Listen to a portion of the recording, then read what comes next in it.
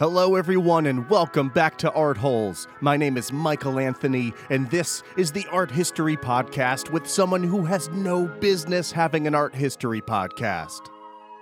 I hope everyone's doing well and I'm happy you're back and still listening after 5.5 hours of insanity. I'm just glad the last episode didn't scare you off and thank you for indulging me. For everyone who signed up for the Patreon, I'm extremely grateful. It makes me feel way better about the decision to not have ads. This is the right way to go. If you'd like to donate, the Patreon link is patreon.com/artholes. And some people have asked about one-time donations, and I should have thought about that before, and I didn't. And as my sister told me, don't make it difficult for people to give you money, which is great advice. So if you'd like to give a one-time donation instead, you can do that over at PayPal. And the PayPal address is artholespodcast@gmail.com. In those PayPal confirmations, they're going to show up as Kakapo Enterprises DBA Art Holes Podcast. So if you see Kakapo Enterprises, don't freak out, it's still me. That's my company's government name. Kakapos are these giant, goofy, nearly extinct birds in New Zealand, and they can't fly, and their mating calls confuse each other, so that's an issue. They're adorable little messes. It's my favorite animal. I'm still working through the merch page and the charity stuff, so more to come on both fronts. I didn't want to rush it and screw it up, and we got to keep the show moving, and as you know, it takes long enough as it is. So those will be finalized by next episode. I'm pretty sure next episode. And there's going to be a few merch options now, and they're fun and ridiculous. I'm really excited. And finally, for everyone who's been rating and reviewing the show on whatever app you're using, thank you so much as well. You're giving the show credibility with new listeners, which is huge for a small show with no corporate backing. You're really making a difference, and I really do appreciate it. So thank you. That's it. Not a whole lot of housekeeping this time, so let's get into it. We've got a lot to talk about, more than I originally planned for. I'm sure that's a surprise to no one. We've got so much ground to cover that I had to split the original episode outline into 2 episodes. I can't ask another 5.5 hours of people. I mean, I'm still going to do it anyway, it's just going to be in separate chunks. It'll be more digestible. The fact that we even had to learn what we did last episode as a foundation for anything really is absurd. Absurd but necessary, which is more absurd. I mean, fine, yeah, the New Jersey stuff maybe wasn't necessary, but it was fun, and I stand by that.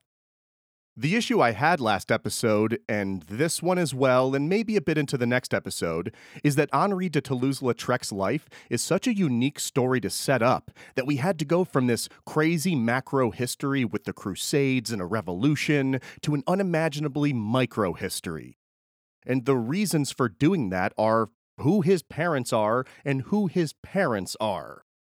From day one, Henri's origin story is contained. It's such a micro-history because we're already in the family, so we won't be pulling from 2 separate places. It doesn't begin with a Stella and a Leroy or Matilda Sr. and Guillermo type situation. Now in retrospect, and I can't believe I'm saying this, somewhat normal situations, where in a cosmic roll of the dice, 2 strangers find each other, start a life together, and after a night of passion, or a passive sense of obligation, voila, the artist is born. That's not happening here. All of the players are already in the game, and from a certain perspective, I guess, it does make things easier.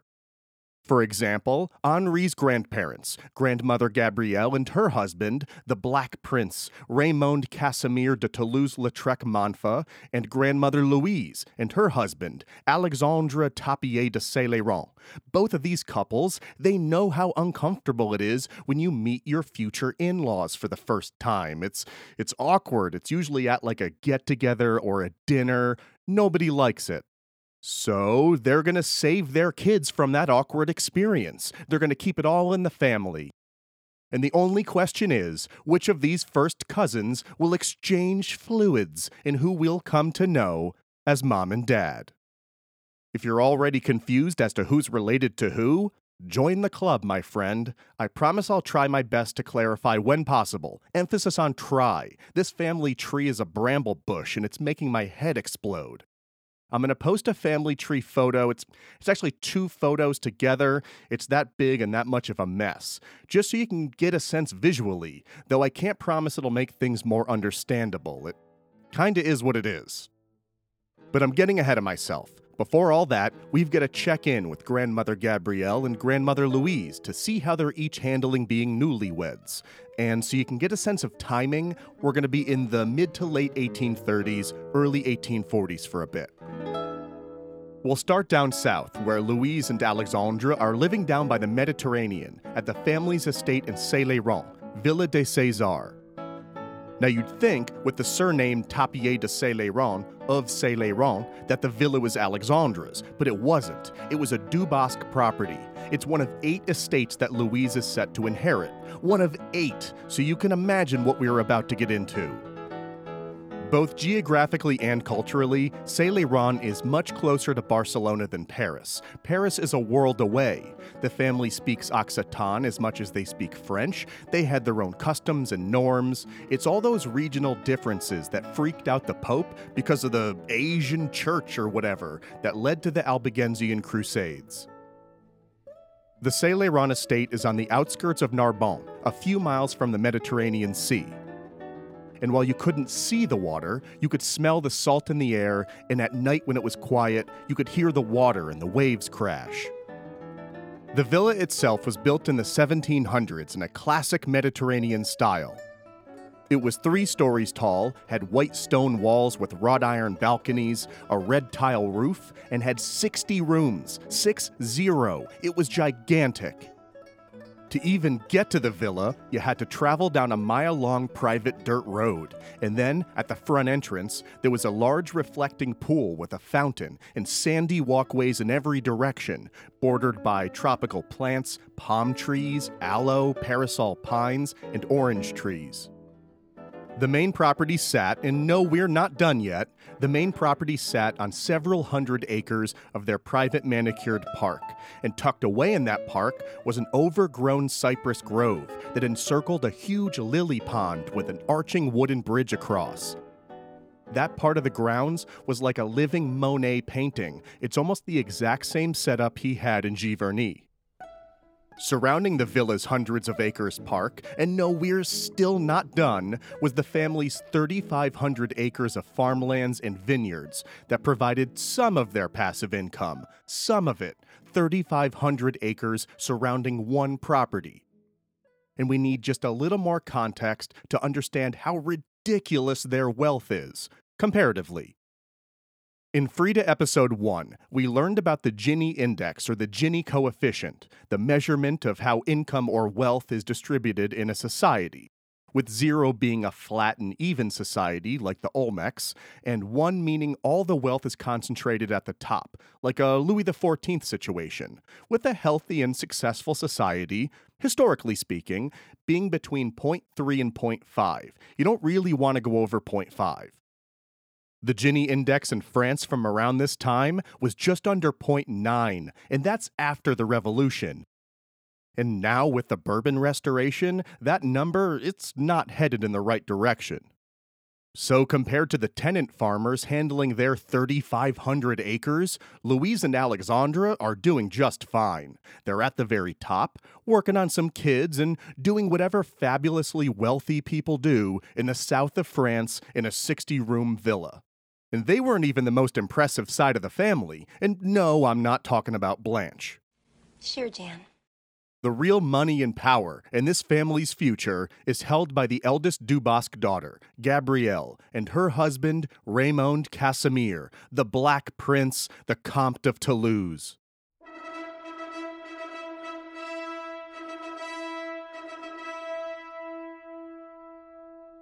Gabrielle and Raymond are living a few days' carriage ride north and west at the Chateau Dubosc, which everyone calls Le Bosc for short. And with Louise inheriting Villa des Césars, Gabrielle will inherit Le Bosc, which is currently owned by their Aunt Josephine. Le Bosc is located about 30 miles north of the town of Albi in Aveyron, and it's a castle. There's no other way to describe it. It was built as a medieval fortress by Béranger du Bosc in the year 1180, so the du Boscs, they go back almost as far as the Rouergue dynasty in Toulouse. The castle's gray stone is contrasted by red window shutters, which always had a fresh coat of paint and was described as having a, quote, provincial elegance. The castle's 4 stories tall, and it's so wide that it plays visual tricks on the mind, making it look shorter than it is from the outside. It looks kind of squat. There's also that same effect on the inside, with the ceilings of each floor looking lower than you'd expect, so there's a homey and comfortable feel.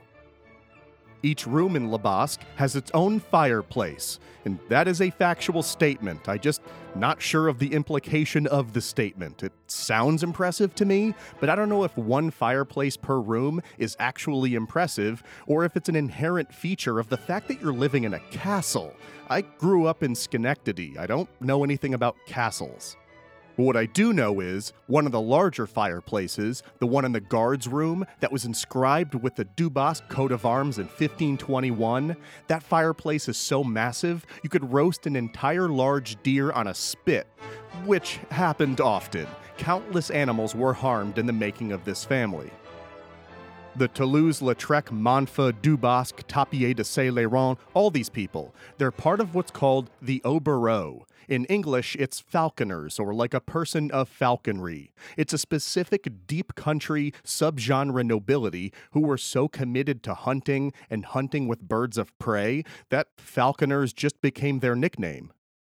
For the Aubereau, hunting wasn't like a fun, leisurely activity. It's their very existence, and the interior walls of Le Bosc were covered in the evidence of that. It's just dripping with mounted heads, an obscene number of dead animal trophies from the legendary hunts of the dynasty's past. This is a lovely room of death. Take care now. Bye-bye then. The rest of the interior, that wasn't stuffed or mounted, was Louis Quinze furniture, tapestries, paintings. There's fancy nonsense everywhere. It was decorated like money was no object, because it wasn't. When you're this rich, you don't just have a house or a castle. It also has what are called outbuildings, buildings that supported the main building. There were stables and kennels for the animals, a large meat locker for, various kinds of meats, a wash house for laundry, and at some point the estate gets its own chapel for, prayer and Jesus and stuff, but that won't be for a while. Surrounding the main complex was their land, acres upon acres of fields, farms, the same as Villa des Césars, and a forest called La Gravasse that generations of du Bosc children said was magical. They've got a magical forest. It was country paradise. And again, this is one of their properties. There's also these secondary estates that they either own now or will own over the next few decades. There's the Chateau de Respide outside of Bordeaux, the Chateau de la Haye-Choise in Brittany, the Chateau and Vineyards at Ricardel, the Chateau du Malamray that'll be used kind of like a recent divorcee property, sort of like when your parents split up and one of them has to get a sad studio apartment 10 minutes down the road. It's that, but a French chateau. There's also the massive Hotel du Bosc, right in Albi, not to be confused with Le Bosc, which is outside of town. It's a different place. There's apartments in Paris, hunting lodges, and we're going to bounce between a number of these properties over the years to follow everyone. Annoyingly so. They're meandering wanderers. It's another characteristic of the Aubereau. They don't stay put well. When you take a step back and a 10,000-foot look at their migration patterns, I guess, they'll always circle back to Le Bosc. It's the center of activity, and there will be activity. There weren't many quiet moments alone. Supporting all those outbuildings and castle functions were chambermaids, scullery maids, laundresses, cooks, kitchen staff, coachmen, horse groomers, stable boys, gameskeepers, gardeners, groundskeepers. There's an army of staff, and without that support, Le Bosc and the other estates would fall apart. The staff did everything from laundry to changing the beds and making sure the candle and lamp wicks were trimmed and lit. They butchered the meat and did the cooking, the day-to-day raising of the kids, for the most part, and overseeing those activities were the women of the house, like Grandmother Gabrielle and Great-Aunt Josephine. The men of the family? Yeah, you can piss off with all that nonsense. They hunted. That was their contribution from dawn until dusk, every day, weather permitting. Early each morning, the men, the boys who were old enough, whatever visitors were in town, they saddled their horses, the hunting dogs were leashed, and everyone assembled in the castle courtyard to prepare for the hunt.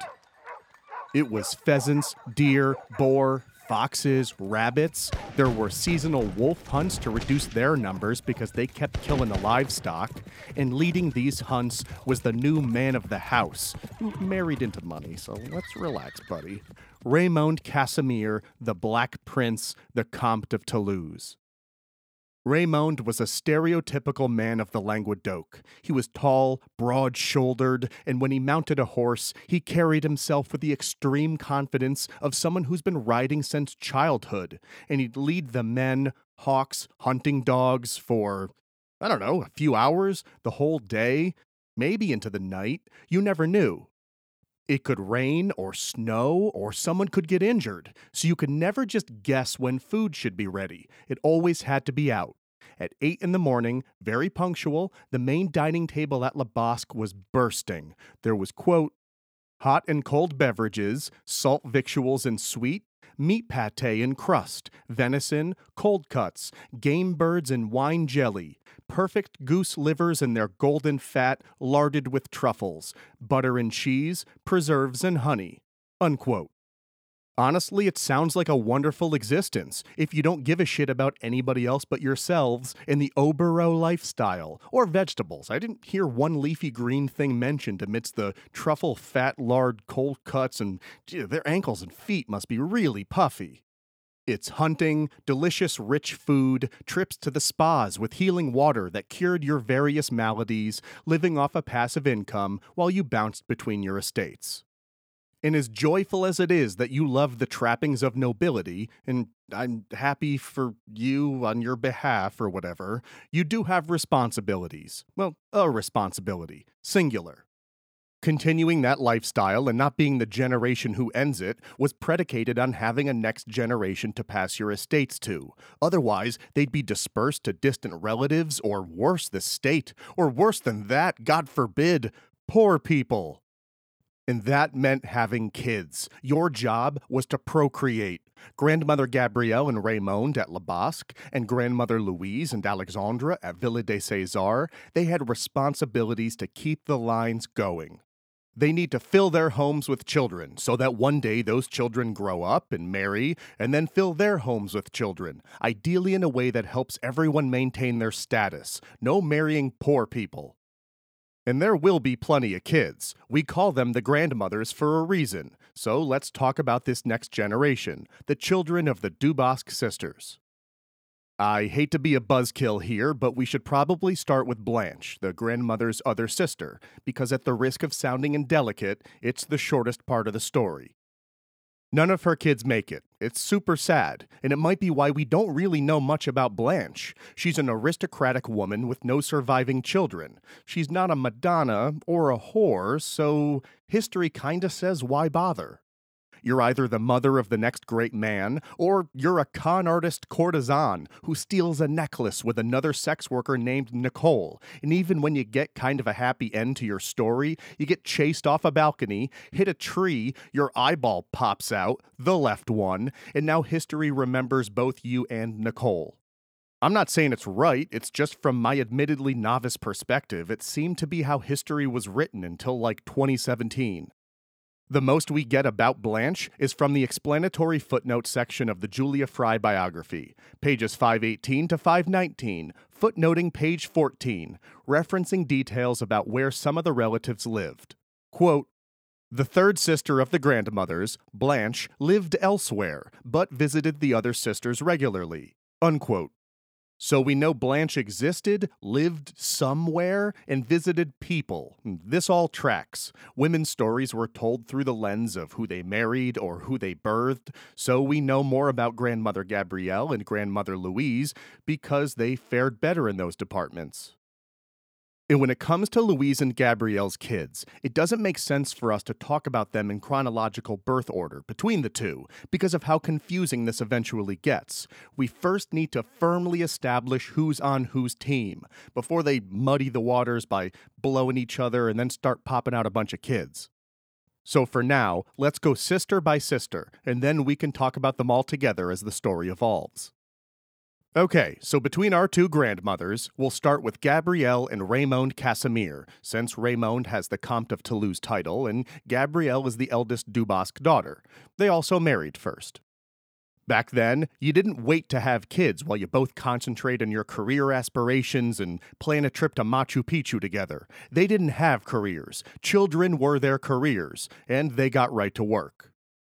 In 1838, a year after they were married, Gabrielle gave birth to a baby boy. They got an heir to the title on their first try. They named him Alphonse Charles, or Alphonse for short, but everyone called him Alf. 2 years later, they had another boy named Charles Antoine Bertrand, or Charles, and 2 years after that, in 1842, another son named Odon, all good Rouergue dynasty names. 3 boys in a row, that's an aristocratic godsend. With infant mortality rates as they were, 3 boys still put you in a strong position for one of them to inherit title, a ceremonial title for now, sure, but in 2, 5, 15 years, who knows? For the next couple of years, Le Bosc was buzzing, the staff helping Gabrielle and Raymonde to raise their 3 boys in the way of the Obereau, teaching them to read and speak in Occitan, French, English, familiarizing them with the hunting dogs and horses, dinner parties with a revolving door of upper crusty types coming through, but something was missing. With 3 sons running around, Le Bosc had a lot of dude energy. Gabrielle and Raymonde, they considered having one more child, with the hope that it would be a little girl. They wanted a daughter.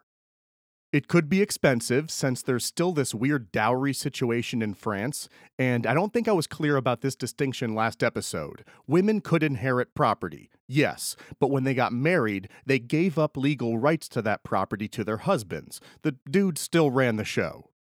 Still, they're ungodly rich and they could afford to have a daughter. And if they marry her off to the right man, she could pay for herself in the long run. So why not give it a shot? It's always good to think of a child transactionally as a long-term investment. It's super healthy.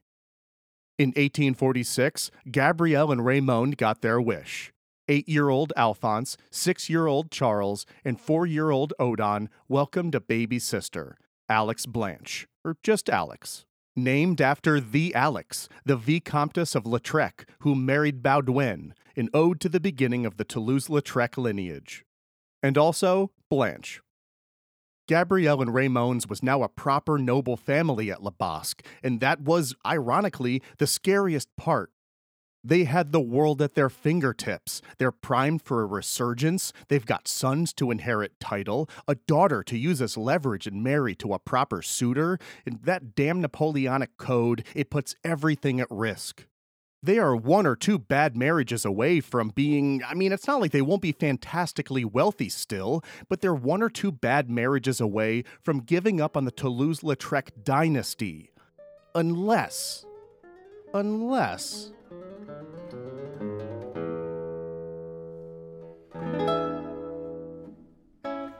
Down in Saint-Laurent, in Mediterranean paradise, Louise and Alexandre were working hard at their job. In 1841, 3 years after Gabrielle's son Alphonse was born, Louise had a daughter, Adele Margaret Zoe. Adele, named after Adelaide de Béziers, the original Alex de Lautrec's mother. Also, Adelaide de Maurienne, who married Louis VI and kept his reign afloat so it didn't collapse because he was a moron. Okay, that was mean. He was ineffective. And Adelaide d'Anjou, who was married to Raymond III until he died, and then she married King Louis V and became queen until he died from...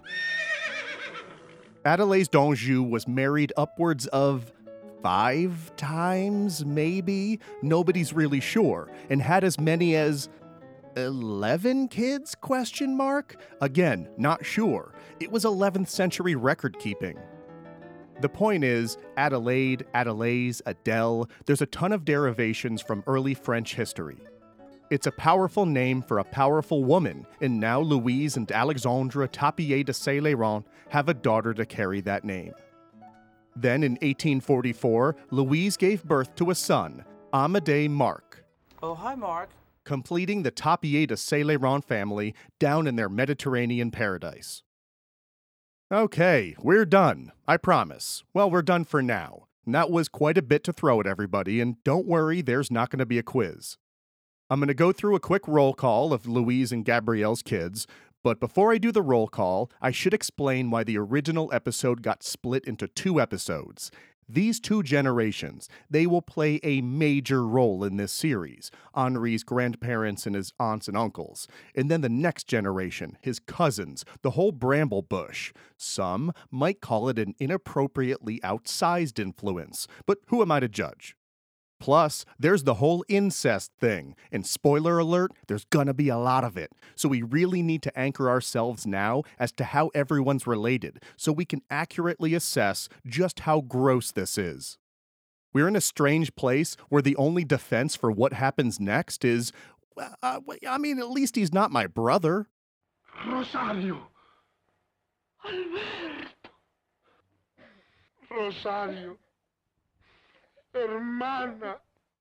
All right, here's the rundown. At Le Bosque, Gabrielle and Raymond have their eldest son and heir to the title, Alphonse. Then it's sons Charles, Odon, and daughter Alex. Down at Villa des Césars, Louise and Alexandre have Adele and Amédée. And as much as they live their own separate lives on these properties that really have to be run like businesses, everyone is often together for like weeks and months at a time. I'm not sure that I wouldn't lose my mind after a while. I mean, imagine being on a family vacation with your parents, aunts, uncles, cousins, maybe their cousins, only it's for like 2 months. I don't know about you, but if that were my family, after month 1, we'd be trying to strangle each other.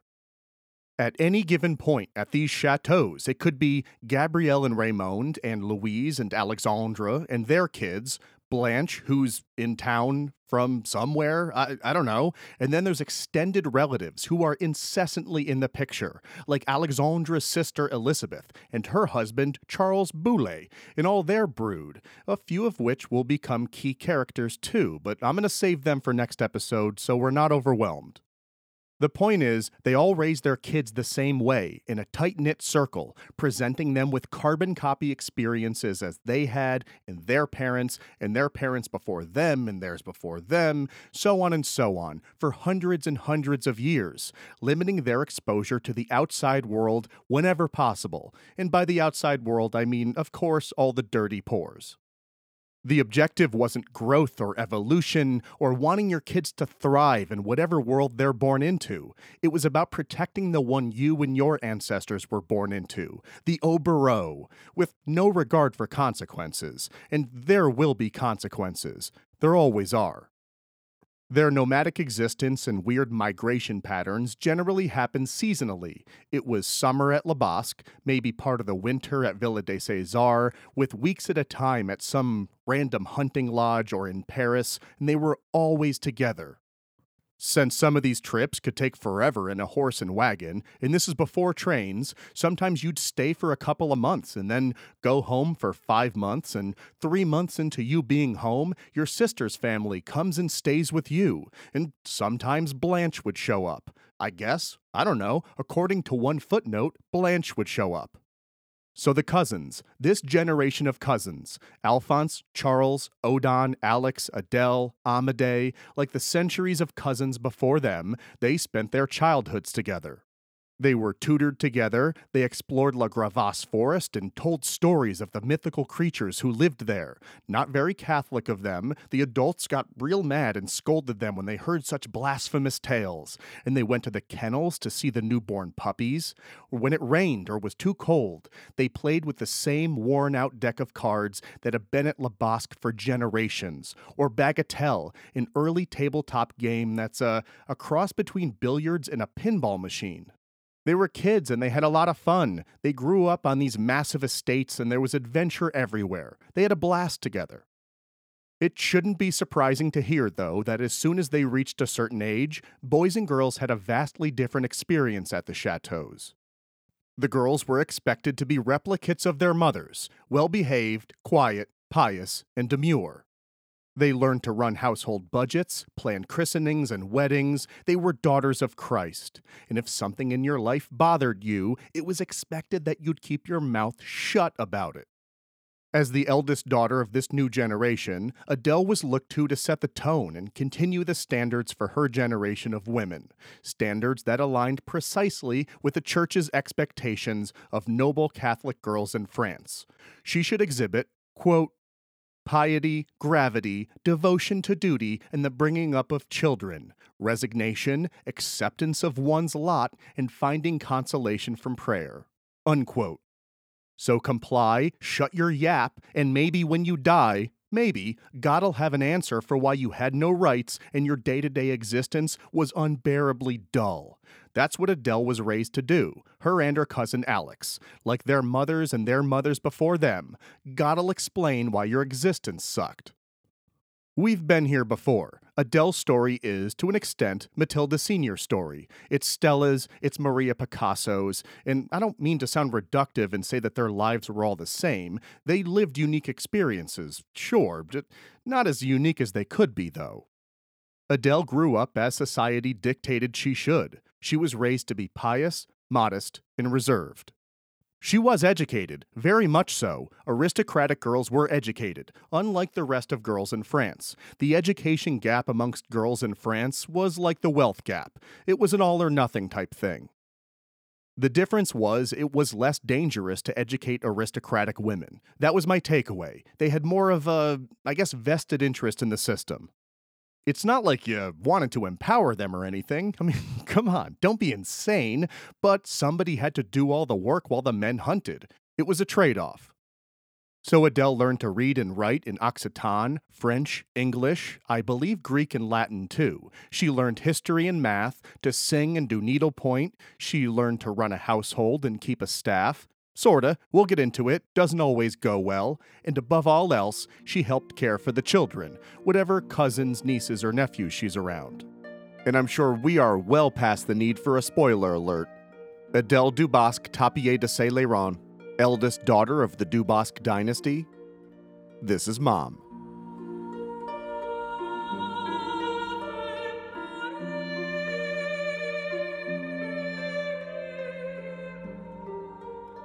As a young woman, Adele was described as modest, reserved, and meticulous. Exceedingly pretty, Adele is very attractive, and a pious, devout Catholic.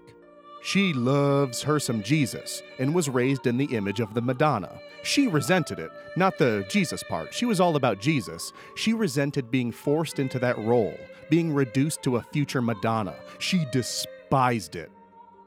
When someone pissed her off or hurts her feelings, she shuts down and leans into the Madonna role even further, almost as if to prove a point. If that's all you expect of me, okay, that's all I'll be to you and nothing more. And then wham, the emotional door is shut. When she got angry or felt slighted, she, quote, retreated into icy dignity and sanctimonious, martyred silence, unquote.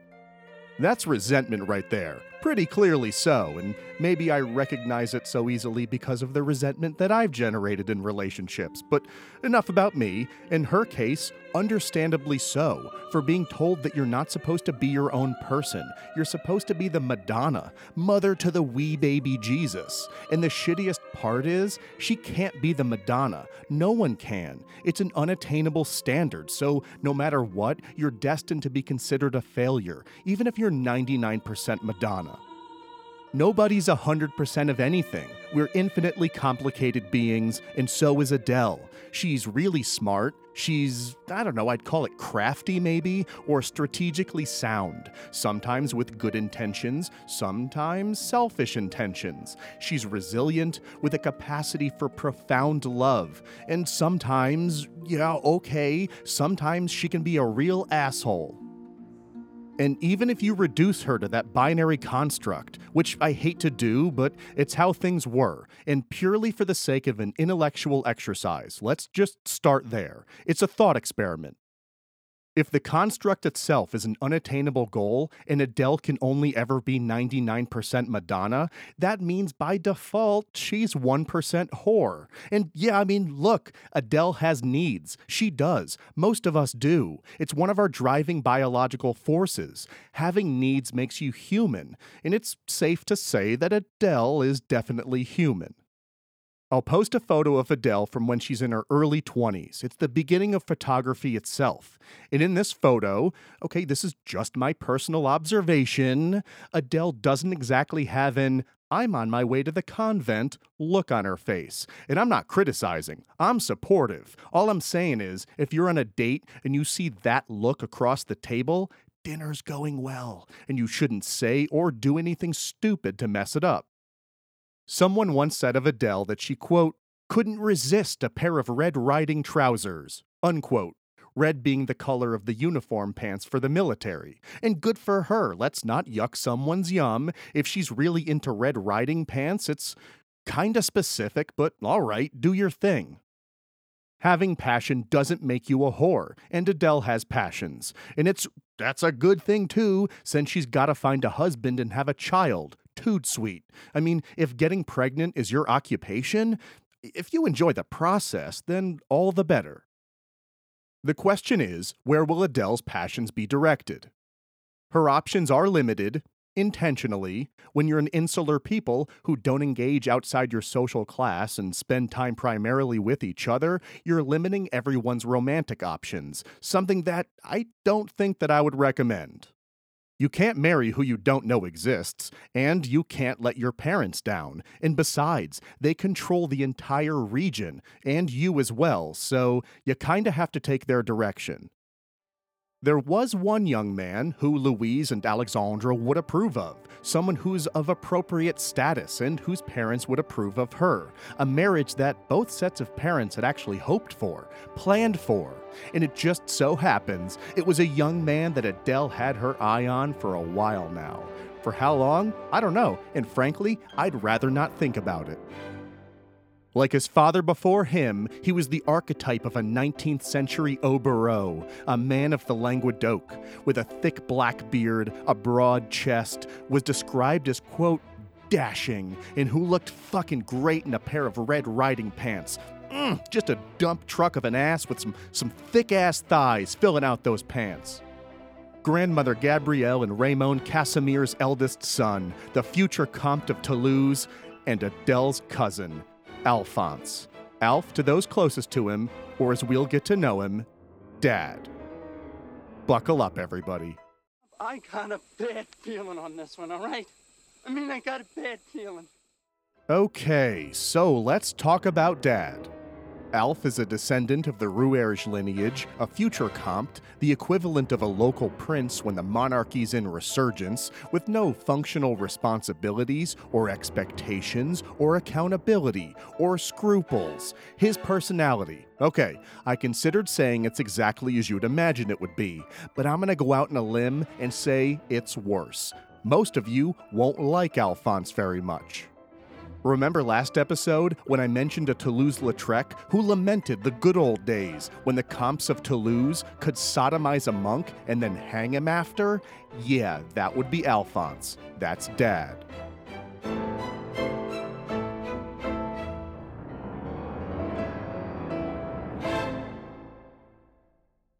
Alf's childhood and adolescence was, as you'd imagine, one of privilege. He's given all the best tutors, and he's not exactly a focused student. His true passion, more than anything, was being outdoors in nature with animals, whether it was fishing, hunting, riding horses, especially horses.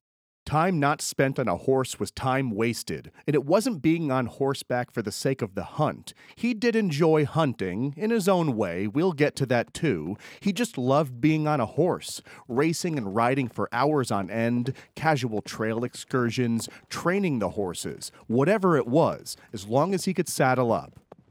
Alphonse is known for being able to wear out 3 horses per day. He just couldn't stop. It was the feeling of connecting with such a powerful and graceful animal through the fields and the forests, conquering nature with the horse as a physical and emotional extension of the self.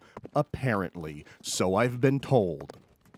There are some people who, for whatever reasons, truly bond with horses. I hear they're very emotionally complex animals or something. As you know, I'm not one of these people. I want to be, but I can't get past the image of that big rubber catch tube, and there was so much, and it was so violent. I'm trying to channel Alf's love as best I can. I'm really trying. Okay, let's do it this way. It's simpler. Think of a thing that you love, something you're really passionate about. He loves horses more. Full stop. And it wasn't just horses. He loved the hunting dogs, and not for what they brought to the hunt. He loved the dogs themselves. He's into the breeding, raising, and training of puppies, and he loved the falcons, their birds of prey. Look, Alf just wants to be outside with the animals, man. He's outdoorsy. He embraced the leisure activities of the aristocracy, and he wasn't great or even close to being good with structure or responsibility or moderation. Whatever Alf's appetites were, they were satiated. When you picture adult Alphonse, you might have a certain image in your mind, based on his physicality. A stoic man, his father's son and future taciturn leader of the Languedoc, broad-shouldered, bearded on a horse, and in them pants. A presence. And you'd be right to think that, until you see his eyes. It's in his eyes where we really get to meet Dad. There was a mischievous, unpredictable twinkle in Alphonse's eyes that gave him away. Quote, his bright brown eyes had the expression of a charming, intelligent squirrel, reflecting a flaw in the image of this model of courage. Unquote. Alphonse is a wild card. He marched to the beat of his own drum, regardless of social norms or familial pressures. Alf was born of entitlement, taken to the extreme, even for a Toulouse-Lautrec. He'll be the point of frustration for many loved ones over many, many years. As he came into his own as a young man, he was described as, quote, totally maddeningly undisciplined, completely unable to plan for the future or to complete the projects he undertook, unquote.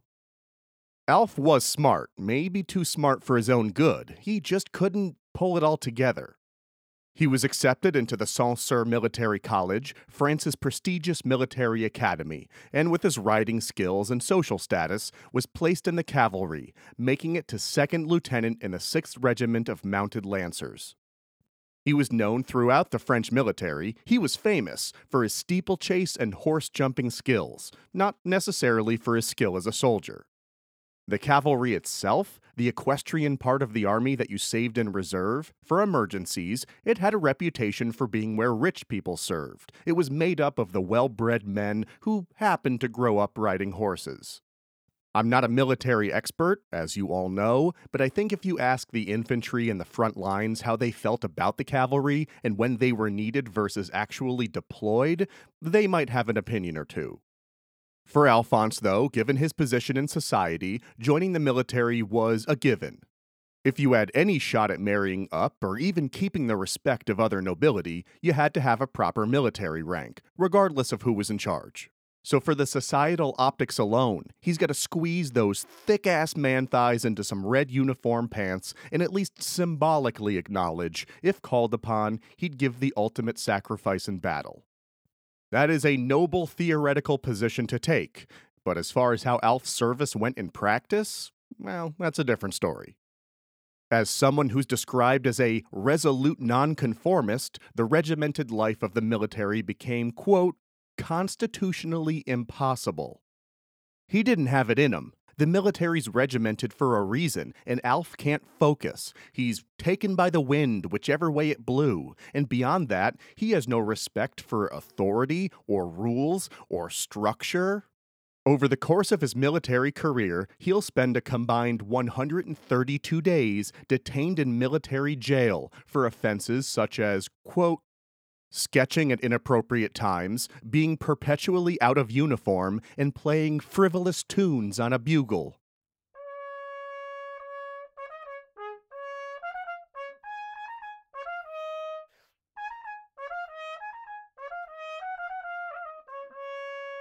Unquote. Eccentric is the word most often used to describe Alphonse. He's eccentric and unfazed by the concepts of public embarrassment or appearing ridiculous. Alf lived in a world of whimsy, all to his own. When he wasn't steeplechase racing with his army horse or in prison for playing frivolous tunes on a bugle, Alf's favorite time in the military was the weekend, when he and the other young officers spent their free time in Paris, carousing, partying, just having a ball. It's been a while since we talked about Paris. We stayed away because the story didn't necessitate it. We haven't been missing out on much, though. There objectively hasn't been a reason to check in on Paris itself, as a city, until recently because it hadn't changed much, for centuries, more or less by design. Now that Alf's spending his weekends there, we're going to start dipping our toes back in the water before we ultimately end up here full time. So this is a good opportunity to take a break, little detour from our main story so we can get to know Paris, almost as a character itself, to see what it's been up to. Up until Napoleon, none of the kings had a vested interest in truly modernizing Paris itself, as a city, because it would empower the most dangerous part of their constituency. It's why Versailles was built. Napoleon was at least smart enough to rule from Tuileries Palace, and he did make some attempts to modernize the city, but not like wholesale infrastructural changes. He was too busy with outward expansion. So Paris has been more or less a medieval city. There weren't event-driven reasons to rebuild, like Moscow's fire, or immediate economic reasons, like London needing room for its industrializing economy. And with the monarchy back in power, moving forward isn't a priority. That's not what the Bourbon Restoration's about. We don't need wider streets or larger communal spaces for you all to congregate into mobs and get all whipped up into a frenzy, and then you want to fight. I hate when we fight. Why would I want more of that? Things used to be so good between us before all that drama. Remember? Remember how amazing our trip to Costa Rica was before we had that big argument and you told me you didn't trust my parents and I might have implied that the book you wanted to write about love or your travel adventures or whatever was kinda derivative and uninteresting? Let's hit reset to before that night. Louis XVIII, he had no interest in the evolution of Paris, a city he resented for murdering most of his living relatives. And he's got bigger concerns, like the Restoration, so he's out, and his successor, the next king, certainly did not.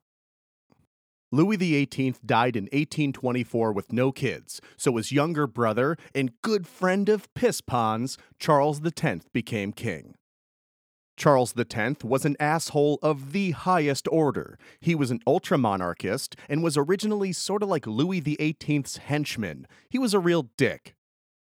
Charles X was never supposed to be king, so when he was crowned, he saw it as divine intervention and an opportunity to prove himself and be the second coming of Louis XIV, the Sun King. So that's alarming.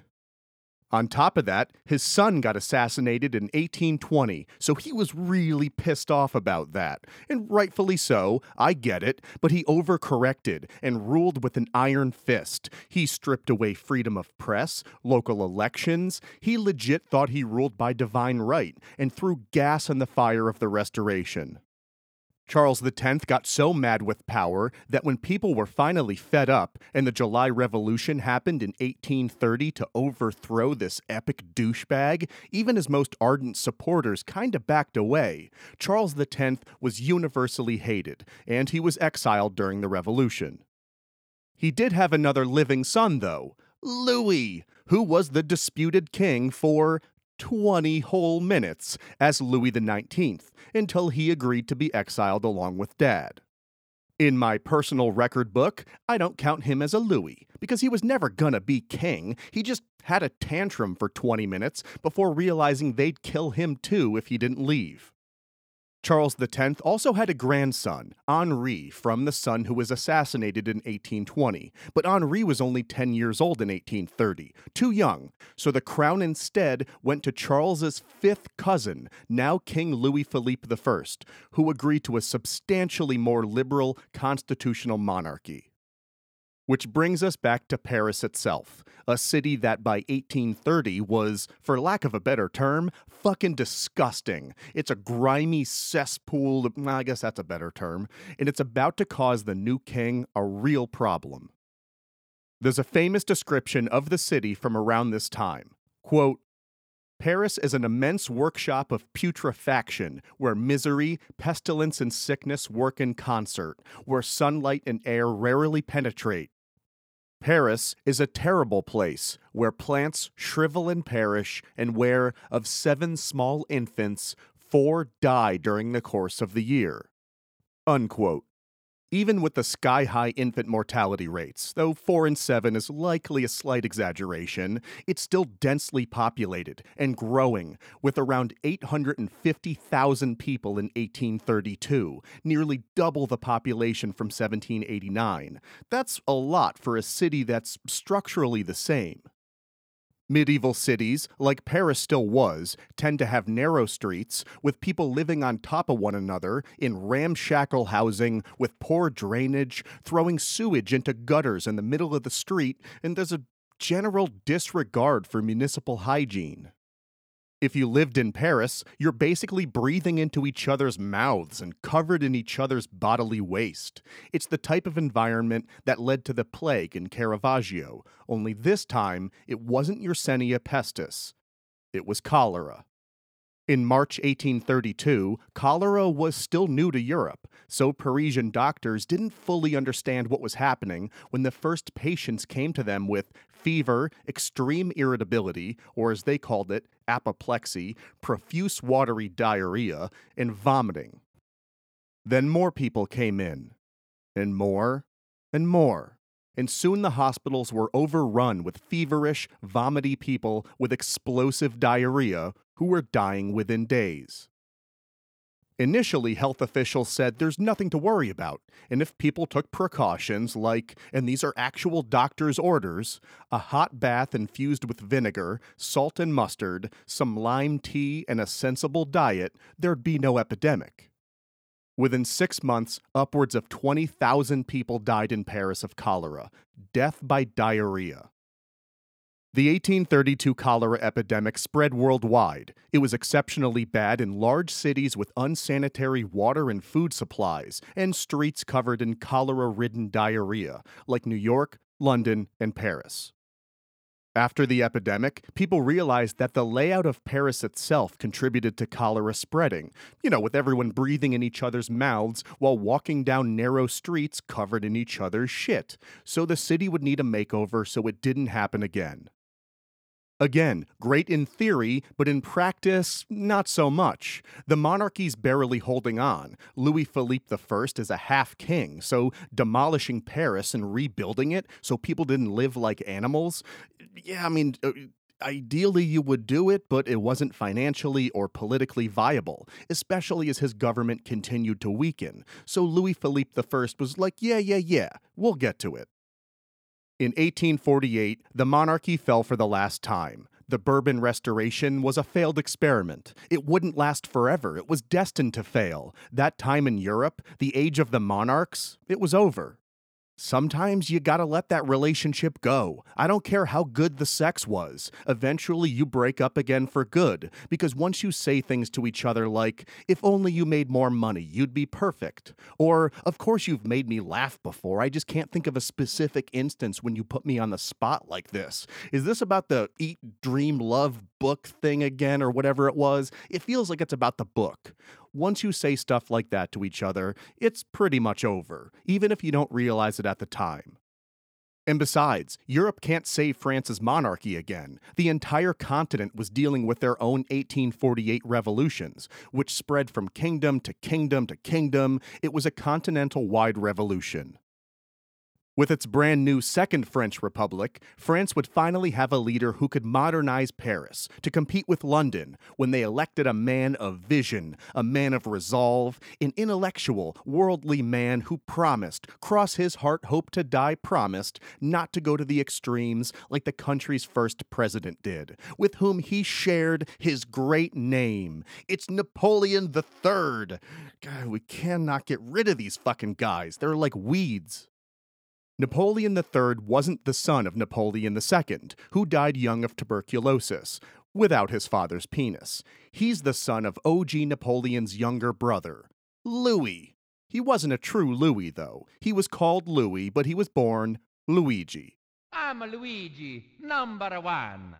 Napoleon III had broad support as this new and improved iteration of his uncle, and he enjoyed being president of this new republic. He loved his job so much that he didn't want to step down when the Constitution of 1848 said his term would be over.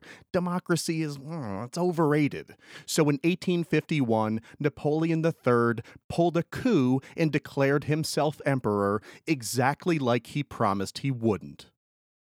Under now Emperor Napoleon III, the Second French Empire re-established itself as a global superpower through typical Napoleon stuff: colonialism, consolidating power, and crushing dissent, authoritarianism, the huge.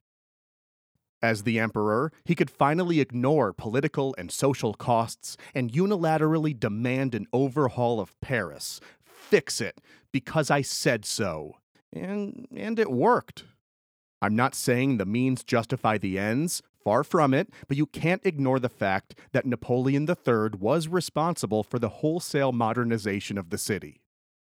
To be fair, though, it's not like he had much of a choice. After a second cholera outbreak in 1848 killed another 20,000 people, overpopulation, narrow streets that couldn't accommodate carriages, so they were forced onto the few that could, causing excessive traffic, ongoing minor revolts, there was no flow to the city, no airflow, no people flow. It was a stagnant city, hot, damp, and still. Napoleon III commissioned George Haussmann to completely renovate the city, a total rebuild. We don't have a Toulouse-Lautrec series without the Haussmann renovation of Paris. Shit, we don't have a Paris without Haussmann's renovation.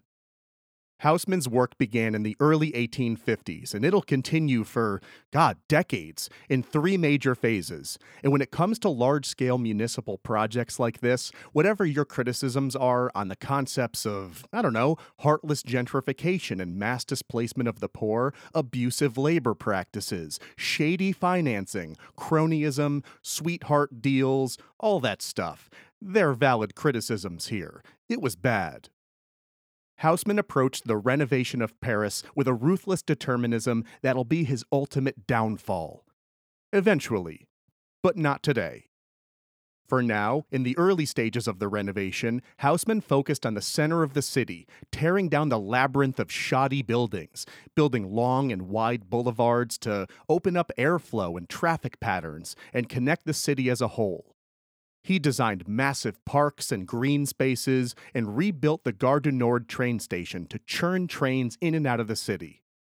By 1860, Paris was the center of a web of railways that reached the 4 corners of the country.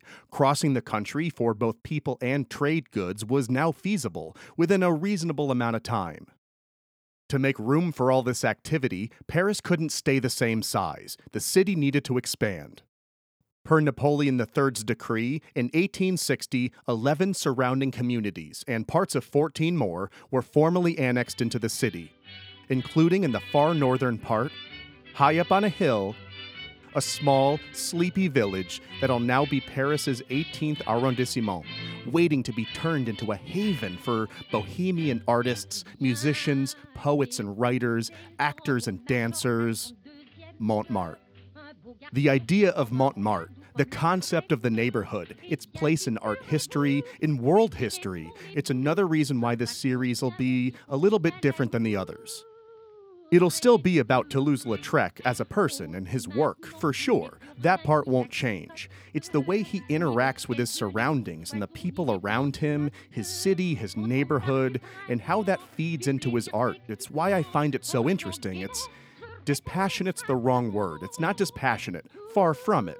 It's full of empathy and a sense of caring in a way that can make people be intimately seen. But I guess it can also be distant and removed, with a dash of aloofness, even cynicism, for really complex reasons that we'll explore. Without Montmartre, its people, its unique culture, there's nothing for him to capture artistically and say what he wants to say, how he wants to say it. Again, I don't want to get ahead. We're still a decade or so until Montmartre is on the doorstep of being Montmartre, a bastion of creativity, sex, parties, shows, the whole thing.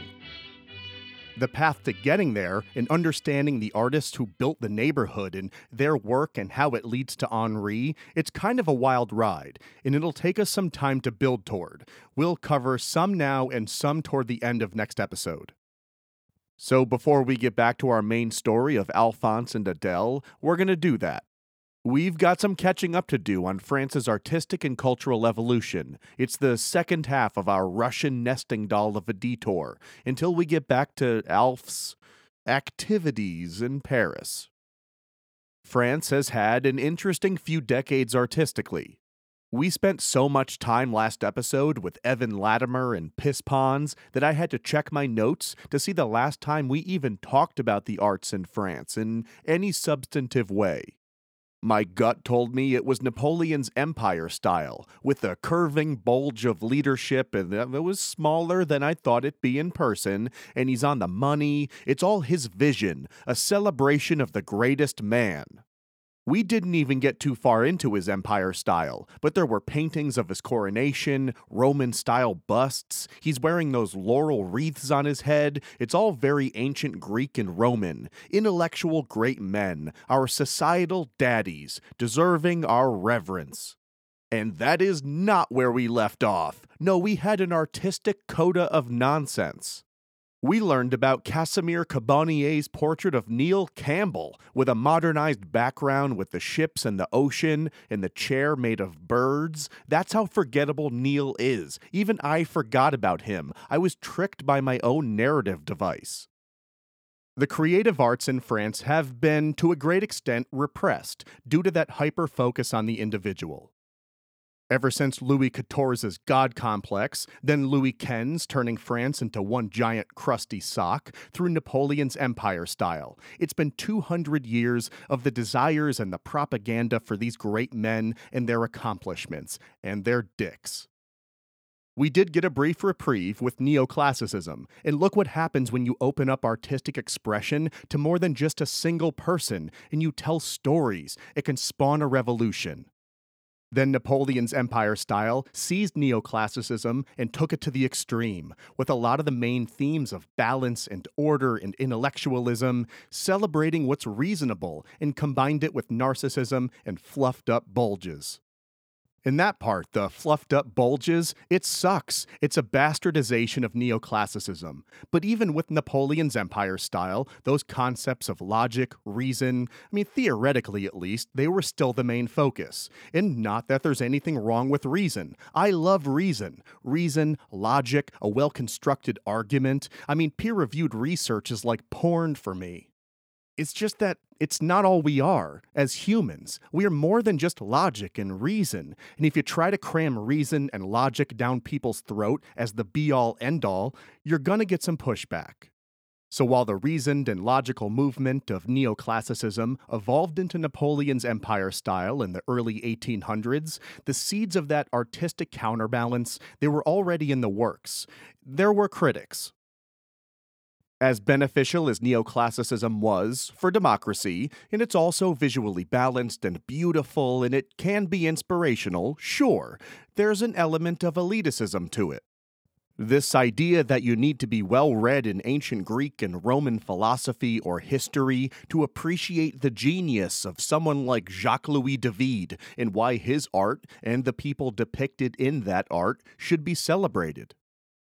Like the great Socrates, the founder of Western philosophy with his masterful approach to critical thought, who drank poison hemlock rather than denounce his beliefs. And the three Roman brothers in the Oath of Horatii, who did some stuff too, I guess. I don't know. Who fucking knows that? Why is this inspiring? Who in 1784 France is reading the ancient Greek and Roman sagas to even understand what these paintings are about at a time when literacy rates were a dumpster fire? Who are these brothers? What was their oath about? Why should we care about this? Was this like a 300 situation? This is Sparta! To even understand the artistic theories of neoclassicism, you gotta have like this collegiate level knowledge of history before you can even get to the emotional part. It limited people from being able to fully access the feelings that the painting is trying to evoke. And also, think about the crazy stuff we've been learning about. I mean, how are people reasonable in the early 1800s? Whether you're a monarchist who saw your friend Madame du Barry humiliated in the Place de Révolution as she begged for just one more second to live. Quote, "One more moment, Mr. Executioner, I beg you," before the guillotine blade came down. Or you're a revolutionary who's pitchforking someone for a crust of bread because your children have been breathing shallower and shallower each day. We're doing reason right now? Really? How is there reason when we're living in a time when capturing someone's capital city during war has forever been a checkmate, since there's been capital cities, countries, and war? And now the Russians set Moscow on fire. They burned their capital to the fucking ground, and that's how they won. Between the revolution, counter-revolutions, continental wars, Napoleonic War, reparations, an evolving national identity, dealing with the Bourbon Restoration, and another goddamn Louis and another Napoleon, the first few decades of the 1800s were full of crazy emotional highs and lows. The phrase I saw often was, "a time of turbulent passions." All those paintings and sculptures of reason, intellectualism, balance, they don't capture the emotionality of what's happening. In a time of turbulent passions, don't you want to actually feel those passions? Who gives a shit about reason? Sometimes you just want to feel, whatever it is, ecstatic, terrified, hopeful, surprised, fucking furious, because it's inherently human to do so. Feelings and emotions, besides being a rush, they propel us forward. And whether you're a monarchist or a revolutionary, we're all human and we all feel things, and we shouldn't need reason as a gatekeeper to passion. That emotion-forward approach and why I'm all jacked up right now, it's the main theme of the next major art movement in France, Romanticism. Trying to find an agreed-upon start date for Romanticism is like nailing Jell-O to the wall. Different dates are thrown around depending on people's arguments and theories. It's very frustrating.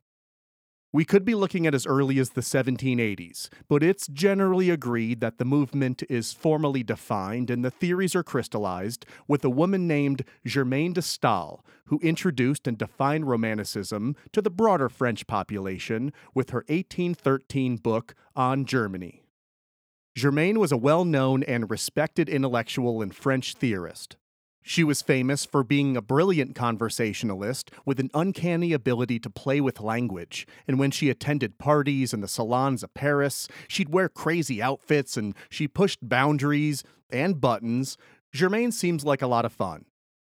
That she even had access to an education and French intellectual circles is probably explained by her original name, Anne-Louise Germaine Necker. She happens to be the daughter of Louis XVI's finance minister, Jacques Necker. Germaine was in a tough position.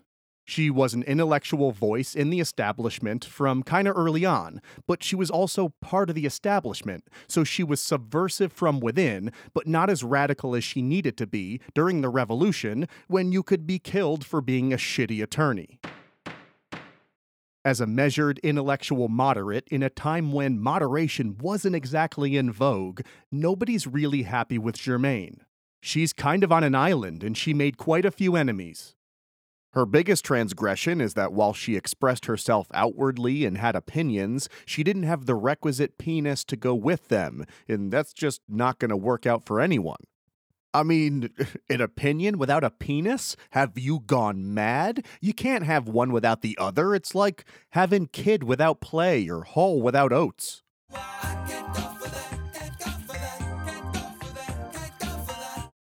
When the revolution kicked off, Germaine fled the country and she laid low in the Germanic areas of Europe as a friend of the Habsburg Empire. When Napoleon took over, she had to stay out of France because he hated her. Not as a concept or what she represented, he hated Germaine, specifically, as a person. You're tacky and I hate you. He had like a weird thing about Germaine. I'm guessing it had something to do with her challenging him intellectually and him having, it's obvious he had weird stuff with women, but what do I know? Over the years, Germaine traveled throughout the Germanic regions, and she studied cultures and history, and she wrote her book on Germany, a book that sounds both interesting and not derivative. Germaine theorized that France's true cultural foundation wasn't classical, Greek and Roman, like down in the Mediterranean. You're not from there, so why try to do it like they do, with balance and order and reason? She believed that France was like the Germanic regions. They were Gothic at heart, and they should act like it. French art and culture should represent its Gothic cultural roots and incorporate more of the broody, kind of emo aesthetic. She's making a butter versus oil distinction, saying France, they shouldn't worry about the reasoned antiquity of Greek and Rome and fitting into that heritage. Just stop it. Feel something. Be Gothic and temperamental. Allow yourself to emote without being controlled by reason. If you're angry about the Reign of Terror or Napoleon wiping out your village of young men during his wars, feel that. Express that. It's a decent argument, and it resonated with the French people. Since it's a time of turbulent passions, they were ready to feel, and Romanticism was embraced. Kinda quickly, actually. It's almost like the artists were looking for an excuse to be emo. Who'd have thought? Romantic-era paintings were expressive. They pulled emotions from you that are right below the surface, and after Napoleon exhausted everyone with his cult of personality, paintings weren't just about a single great man anymore. Those things in the background of the painting of him crossing the Alps, also known as other people, they were now themselves the subject of paintings. A famous early example is the 1819 painting Raft of the Medusa by Théodore Géricault, a depiction of one of the worst naval disasters to date. It's the 19th century version of the Titanic. Géricault is one of the godfathers of Romanticism, and that's cool and everything, but instead of learning about him, I'd rather learn about the Medusa. It's rare that I care more about the topic of a painting than the artist, and you'll see why in a second. The Medusa was a well-known French military frigate, the pride of the French fleet, and another good comparison for a few reasons, besides the Titanic, is the USS Indianapolis. In 1816, the Medusa sailed down to Senegal on a colonial diplomatic mission, of sorts. For now, let's call it a diplomatic mission. The captain of the Medusa was a guy named Hugues du Roy du Chamaret. Hugues was given his commission by Louis XVIII during the Bourbon Restoration because of his political connections, not for his excellence. Hugues was a shitty captain and a shitty navigator. He was described as incompetent, inept, ineffective, and criminally complacent. That is not positive feedback. Hugues' lack of navigational skills proved to be an issue on this diplomatic trip from hell when he ran the Medusa aground in the middle of the ocean, something I didn't even know was possible. He got the Medusa stuck on a sandbar 31 miles off the coast of Mauritania. They're legit marooned. This is easily a death sentence. And it will be. Out of the 400 people on board, 146 didn't fit onto the ship's complement of small boats that could sail the final 31 miles to shore. So those 145 men and one woman boarded this rickety, hastily constructed raft that was so ramshackle, as soon as everyone was on it, it started submerging. The small boats tried to tow the raft to shore, Or so they claimed. It kinda seemed like they gave up early. The raft was then unhitched for some reason, and 146 people drifted off into the open ocean with next to no food, barely any water, and a comically large amount of red wine. They basically only had booze. When I read about the wine, I was like, oh no, I didn't think this could get any worse, and now you're telling me everyone's red wine drunk? When the raft was finally discovered 13 days later out at sea, the survivors described a level of depravity, violence, and barbarism that is to this day still described as just one of the extremes of the human experience.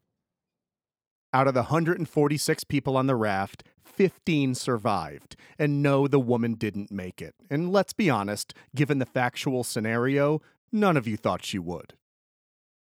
The 15 survivors described a descent into insanity from fear, extreme dehydration, and everyone being rip-shit hammered. It was chaos. There were murders and mass executions, sexual assaults, cannibalism. It was a Lord of the Flies level de-evolution of humanity that can never be fully understood. Theodore Géricault's interpretation of the Medusa disaster is 16 feet by 23.5 feet, and that immediate, raw emotional aspect of Romanticism is on full display. The raft is falling apart in the middle of the ocean, surrounded by terrifying waves and incoming storm clouds. It's foreboding. And on the raft, not even on it, overflowing the raft is a pile of human beings. Two of the models that Géricault used for this painting were actual survivors of the Medusa wreck, and whether that was necessary or not, or if it was a re-traumatizing experience, who knows? Some of the men on the raft are alive, others are clearly dead, like the guy in the foreground who's laying backward with his head in the water, and no one's even trying to help him, so you know he's gone. Géricault is embracing Romanticism's emotionality. He's showing us utter hopelessness, suffering, and fear with a sliver of optimism, as a few of the men, propped up on one of the casks of wine, desperately wave at a minuscule ship in the far background. You could barely see it, so even if they're actually seen, they might be wiped out by that giant wave. We still get the warm color palette like in Neoclassicism and Napoleon's Empire style, with those oranges and yellows, but the emotional tone is clearly different than the K-pop Napoleon on a steed of war crossing the Alps. This is visceral. It immediately pulls your emotions to the surface. You don't need a 1,500-year-old story of three brothers to understand it. It's a blunt object that hits you square in the face. As Romanticism progressed, we get a more complex and sophisticated example with Eugene Delacroix's 1830 painting, Lady Liberty Leading the People. By 1830, we are at peak Romanticism. A lot of feelings happening. It's very emo. Delacroix was a protege of Géricault's and even one of his models for the raft of the Medusa. And here, he uses Géricault's emotional expressiveness and combines it with the ongoing revolutionary fervor. Lady Liberty Leading the People is an iconic French painting of the July Revolution that overthrew the very man who gave Piss-Pons his nickname, King Charles X. Delacroix's painting doesn't fully get its due for, years after it's painted, not until Napoleon III takes over. It gets put on ice for a while. I get it from the monarchy's perspective. It doesn't exactly scream monarchy friendly, but King Charles X was such an unrelenting piece of garbage that the painting wasn't seen as outright sedition, and it could technically be interpreted as still being supportive of the new king, Louis Philippe I.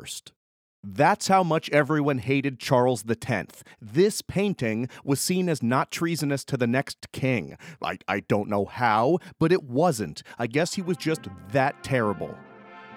Lady Liberty Leading the People is famous for its depiction of Marianne, the personification of the French revolutionary spirit, who's prominently displayed on the front lines of battle.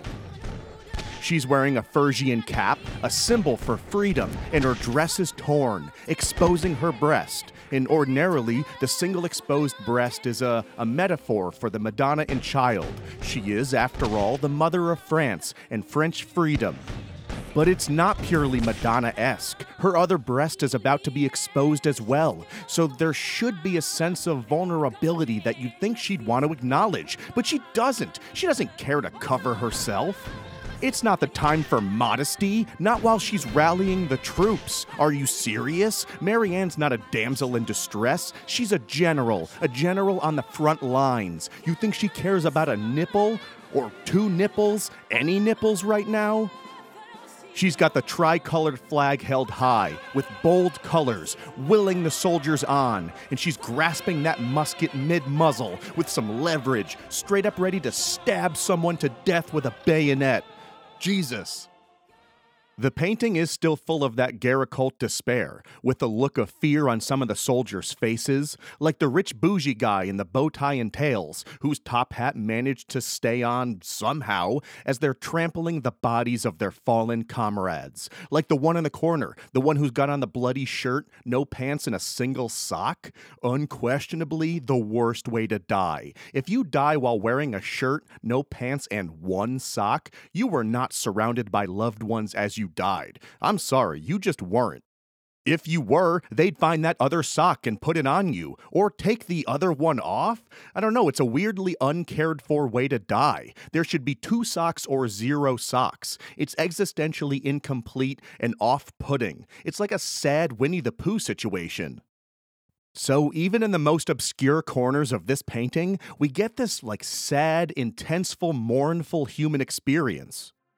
Except that it's not really the dominant theme of this painting. That despair and hopelessness, it's fading.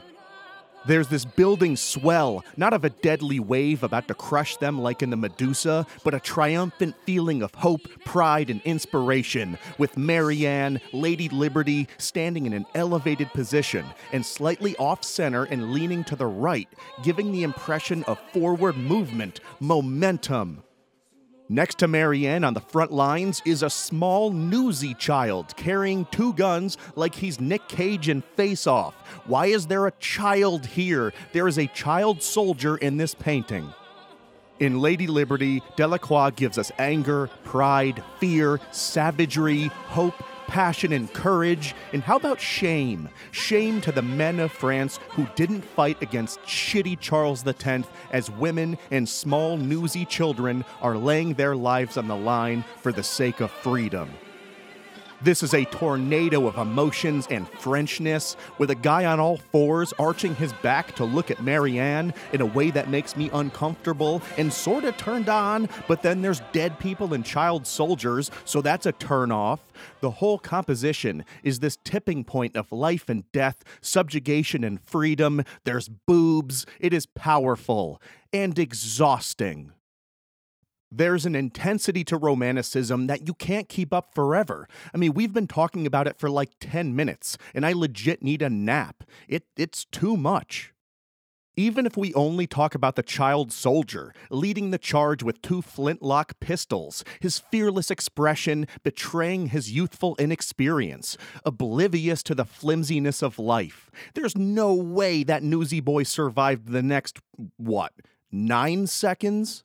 And nobody's saying that's not super upsetting. There is a child soldier standing in no man's land between opposing front lines of a revolutionary war, with his right arm in the air from the gun's recoil. His final act is shooting that gun. The best possible scenario we can hope for is that he's shooting an adult and not another newsie. We can't just assume he shot a full adult. What about this painting says we can? We only got 50% of the equation, and that first 50% is a child.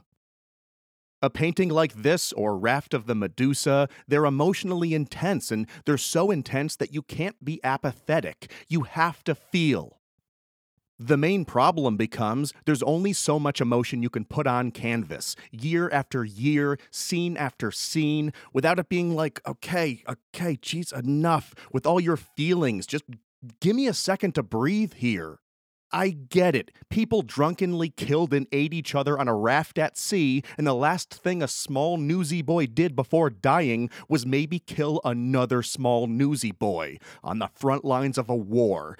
Jesus, I get it, but just give me a second to process this. It's not sustainable. You're going to tax people to the point of breaking. And Romanticism, it did last a while. It lasted many decades, but there was eventually a breaking point.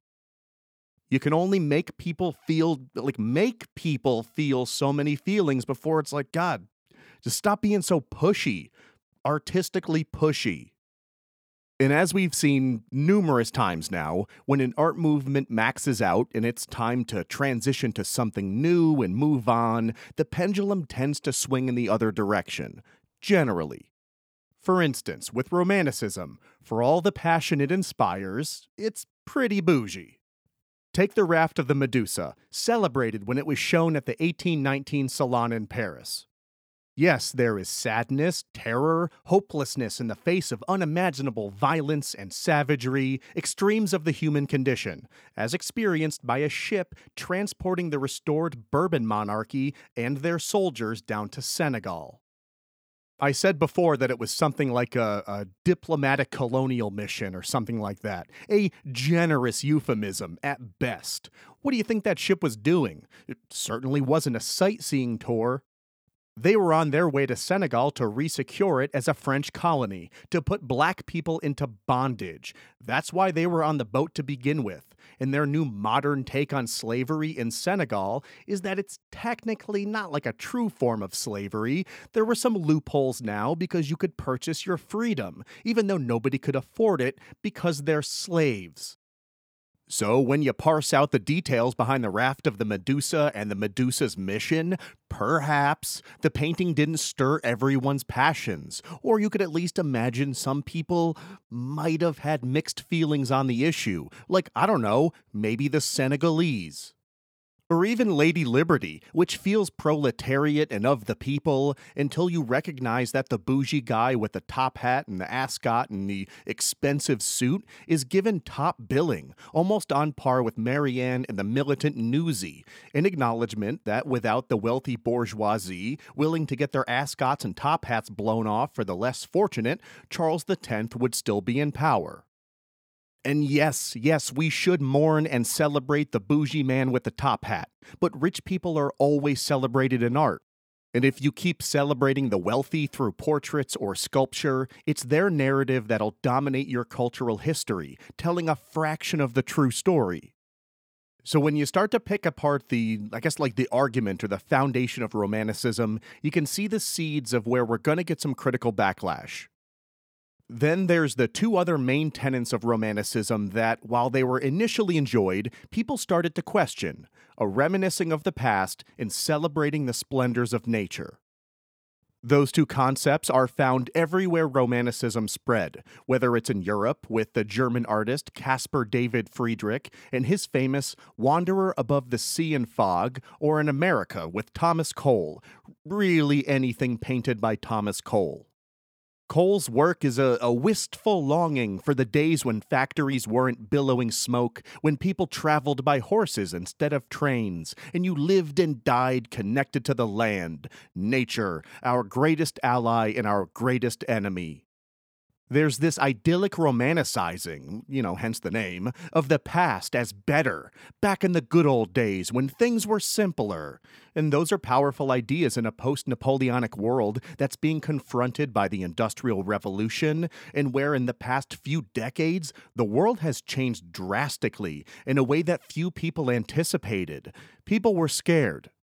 And whether Romanticism started in 1794 or 1811, it almost doesn't matter, because given the premise behind the movement, you can see how it really blew up during the Bourbon Restoration. So the end date is almost more important than the start date, like existentially, because people didn't want the end date to exist. It's the whole premise behind the movement. It's easy to romanticize the past as better times, and conveniently forget why things went south the first time around. We all do it. It's why the movement lasted so long. It taps into human nature and our fear of the future and the unknown. It's that innate human condition that fed into Romanticism and the Bourbon Restoration. And you know what? Every fiber of your being may say, romanticize the past and Don't look forward because there's history in the past and it's easier and the future is scary. And that might make you want to get back together with your ex. You hope the good times outweighed the bad, and you're going to do it smart this time. You're going to talk things out when they come up, and you're not going to bottle up your feelings and act like everything's fine when it's not. And she doesn't need to immediately have the dream lifestyle that she's always wanted. She understands there's a 5-year plan, and it's not like she needs your money. It's more the principle of the thing. We can do it right this time with this second chance. Except that with some time, you're reminded of why you broke up to begin with, and that you can't fix what's irreparably broken, foundationally. Sometimes you need to listen to your first instinct, and your friends who care about you, and make a clean break. Because you know what? In retrospect, yeah, I also think my parents didn't trust you, and I didn't want to admit that to myself, let alone you. Things will never be the same in Europe again. I'm sorry, but if you keep ignoring progress, you're gonna get left behind. Paris was changing. France as a whole, okay, a little slower, but the world is moving forward, and we can't just celebrate rich people from the past when that's not what the country is anymore. Oh, in those simpler times, the good old days of the past. Okay, good old days for who? Because it's certainly not the Senegalese, or the technically not peasants anymore, but still functionally peasants in France, who keep the country going with the doldrums of everyday life that, aren't sexy, but are necessary, like tilling the land, or milking cows and sheep, or goats, or whatever people milk. I have nipples, Greg. Could you milk me? Or what about the industrial workers and the country's new factories, without whose contributions there wouldn't be a revolution of 1848? Why aren't we painting them? It was this backlash against the core tenets of Romanticism and the Bourbon Restoration that swung the artistic pendulum back in the mid-19th century to realism, or social realism. Realism is ordinary French citizens doing ordinary things, in the present, with the theory that if you're gonna celebrate people and use their stories to elicit emotion, you should use the country's unsung heroes instead of romanticizing the past. In 1848, the artist Gustave Courbet, the godfather of realism, shook the French art world when he debuted the painting After Dinner at Ornans, and it blew people's minds. Nobody really saw this coming. Courbet was a country boy, and his parents were revolutionaries, so he was predisposed to seeing everyday people and their struggles as inspiration, more so than, someone like Hyacinthe Rigaud would. In After Dinner at Ornans, Courbet takes a Dutch Golden Age-style genre scene and applies it to just a couple of guys. They could be anybody. Well, not anybody, but you get the point, and that was really his message. And then the choice to have the genre scene be after dinner rather than during or before, it was a bold choice when so many artists use food itself to say something in a painting. I mean, whether it's still life or a dinner genre scene, who doesn't want to see the food itself? We can see the culinary trends of the time and what food was available, and it gives us that psychological satisfaction of an impending meal. The anticipation of eating delicious things and laughing with a table full of friends. Courbet's doing something different here. He's showing us the part that isn't the most exciting, the point in the dinner that, for the men at the table, brings on sadness. The end, when there's no more excitement or anticipation, when you're faced with the reality that the temporary escape is over, and you have to get back to the grind of your daily existence, which for these guys wasn't easy. They're not the wealthy elites who go pheasant hunting and eat truffle-larded goose livers whilst adorned in the finest silks. They're poor, everyday laborers wearing simple clothing, slumped in their chairs, worn out from a long day during a long week, month, year, a lifetime of toiling, barely able to get by, keeping their kids alive. And this dinner, it was a brief reprieve. As much as they're listening to the violinist, the men are half in their heads, contemplative and lost in their own thoughts. Maybe one more song while we nurse the end of these drinks and smoke a pipe. A few precious moments with no immediate cares before going home to bed to wake back up and do it all over again, and again, and again, knowing that while they may be the engine of France's economy, they're not paid like it. They don't have that safety net of generational wealth. They're not a Raymond or a Louis or an Alphonse, who we're getting back to soon, I promise. These are real people. And to see these real people portrayed, one of whom, the guy on the left, is Courbet's father, to see them on canvas in a way that still made you feel, just not in the soapy, over-the-top style of romanticism. It was inspiring to people who, at least the people who hoped the 1848 revolution would be permanent. This is where Courbet started with realism. He's not done yet. And I want to talk about one more painting of his before we transition back to our main story. This is where Courbet really hits his stride. It's, in a sense, not a celebration of poverty. It's more an acknowledgement of the poor as people, humanizing them. And I know this has been a crazy long side quest, but realism and the evolution of who is depicted in art, I guess, it's a crazy important building block for our series overall. The next year, at the 1850 Salon, Courbet debuted The Stonebreakers. I love this painting. I didn't think I would, and granted, it's a different kind of love than I have for Louis XVI's sassy portrait, but not a lesser one. It's different. I love all my children equally, if not differently. I think part of it is just knowing the history and how groundbreaking this was in France. I mean, think about how far we've come. After centuries of great man and rich people portraits, this is on the other end of the spectrum. It's completely different. This is the reality of true poverty in France. These two can't afford dinner at Ornans, let alone be sad when it's over. And they don't even have the type of peasant job where you're inside away from the elements, or even outside around animals or vegetation.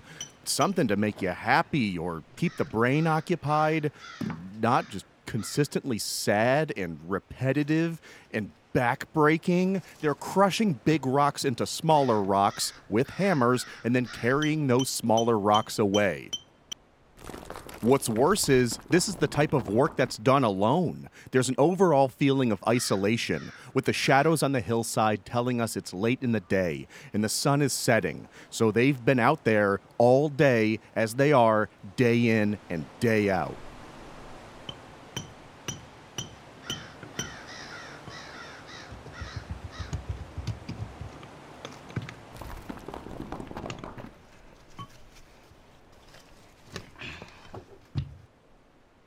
We don't see their faces clearly, so they could be anyone. I mean, again, not anyone, but you get the message.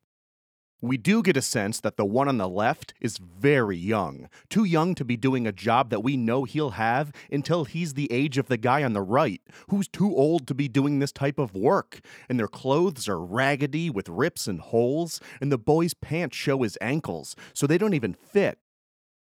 Historically, this is a critically important piece. Courbet was an avowed socialist, and he painted this right after Marx and Engels wrote the Communist Manifesto. So boring. The Stonebreakers is a visual representation of the manifesto. Courbet was taking a huge risk by going this far and focusing on workers' rights and their trials and tribulations, and he later does go to prison for his political beliefs.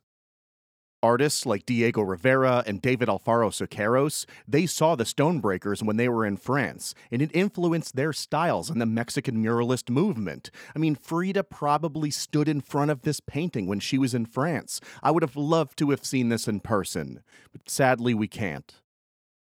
In February 1945, during the bombing of Dresden in World War II, the Stonebreakers was destroyed in transit.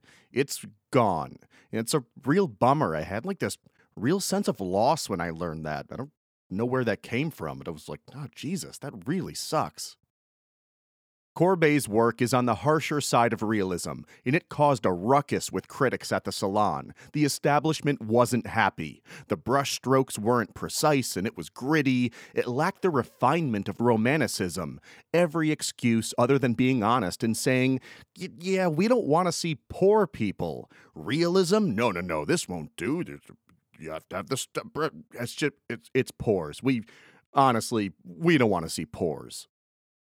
Some artists, like Jean-Francois Millet, tried to Disneyfy realism to make it more acceptable to critics, with paintings like The Gleaners, showing peasants who are a little more fashion-forward and washed, content with their work on this idyllic French countryside.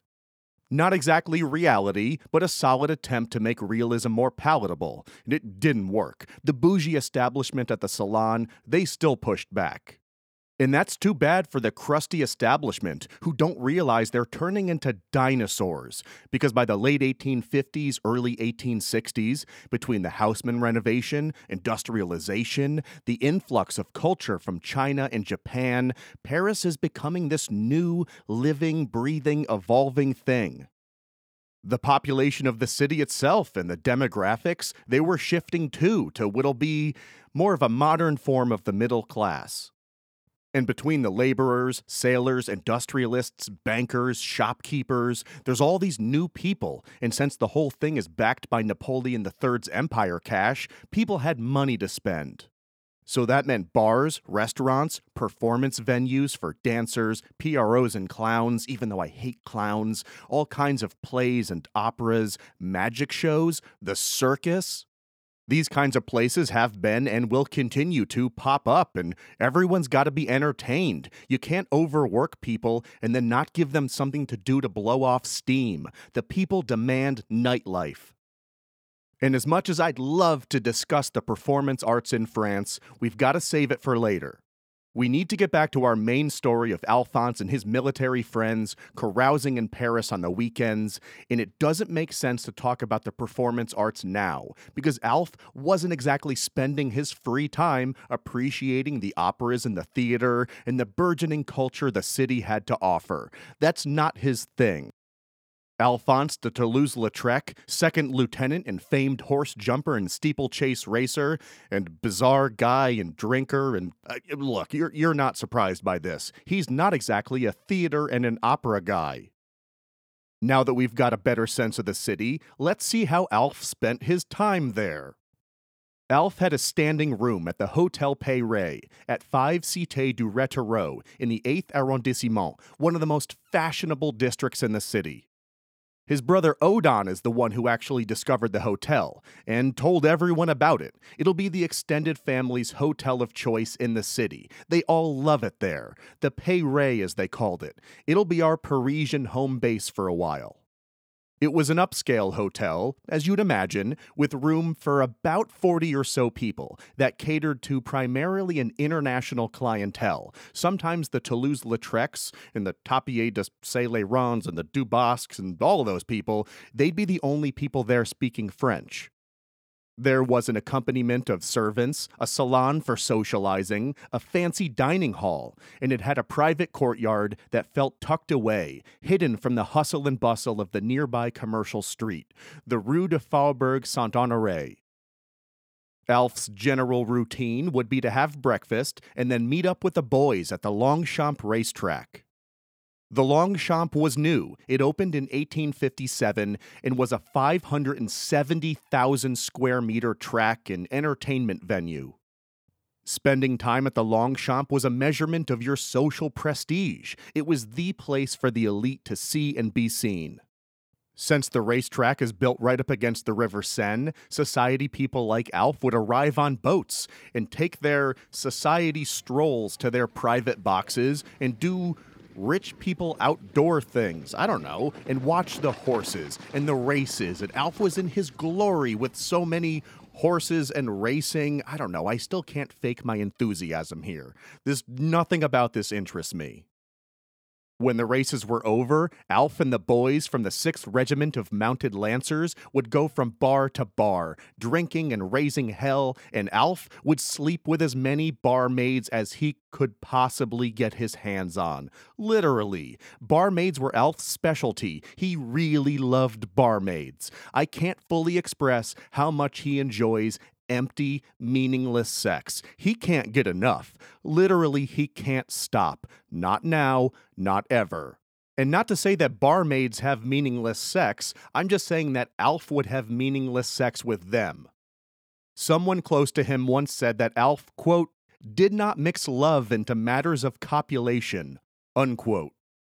Whether it was barmaids in Paris or farmers' daughters in the countryside, another of his preferences, he was also quite fond of shepherdesses. Alf would sexually focus on women who weren't in his social class. That way there'd be no confusion about the possibility of a future together.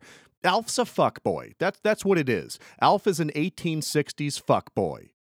And look, let's be real about this. Alf's not that young anymore. For the time. He's in his mid-20s, I think 24, almost 25. Kinda old for the future Comte of Toulouse to have no heirs, or at least be in the process. He's directionless, getting arrested by the military police for playing frivolous tunes on a bugle, sleeping with barmaids and dairy farmers' daughters. I mean, how far are you going to take this routine?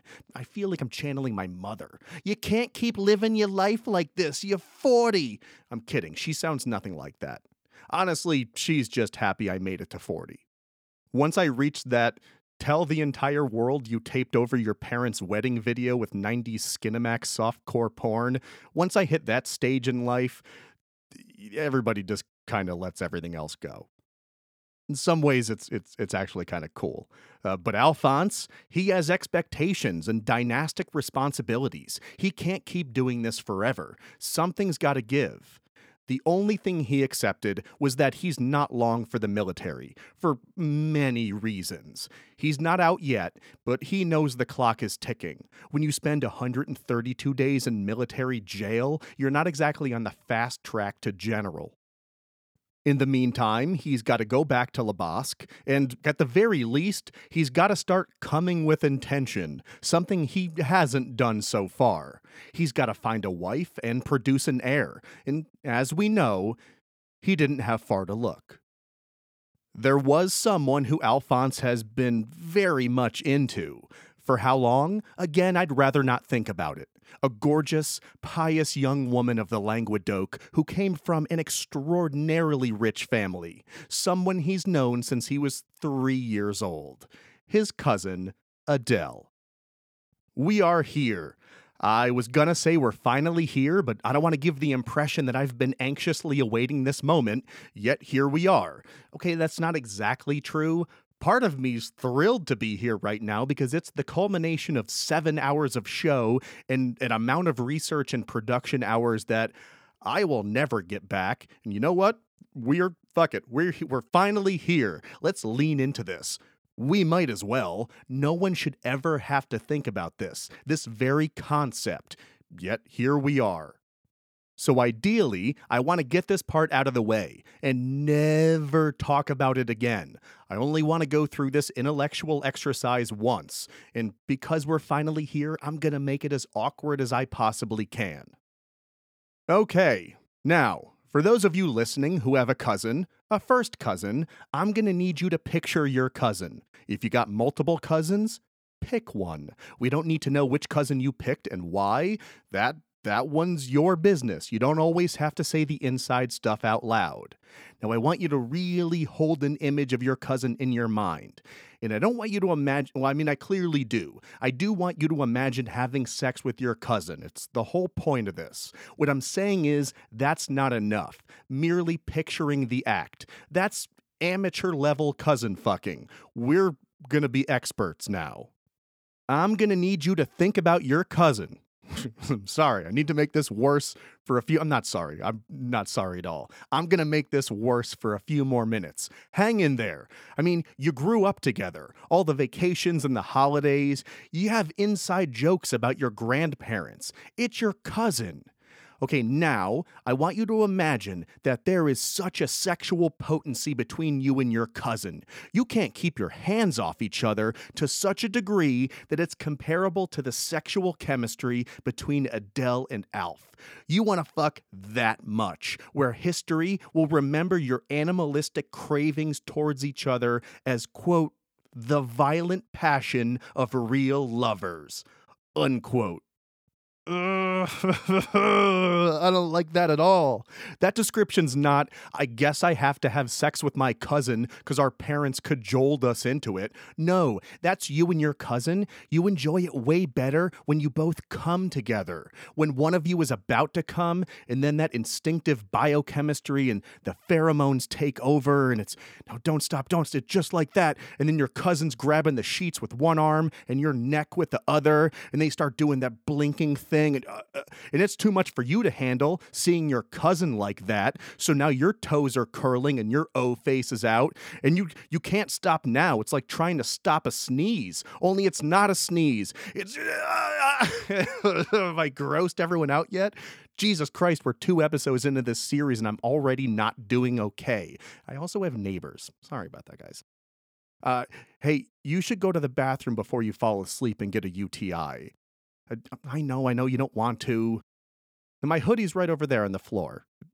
All right, I'll go with you. I should wash my hands. I can't even get the joke out. It's so gross. The violent passion of real lovers. That was Alphonse and Adele. Maybe. I'm skeptical. As fun as that was to make everyone go through that for no reason whatsoever, it feels, I don't know. It's one side of the story of how Alf and Adele got together, an uncontrollable need to come together with your cousin.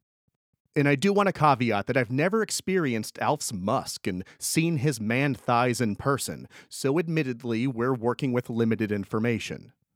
But we do have to consider when the story was told, when the mythos is created. We need to picture people asking questions about Alf and Adele getting together at the turn of the 20th century, with full knowledge of everything that's going to unfold over the next however many episodes.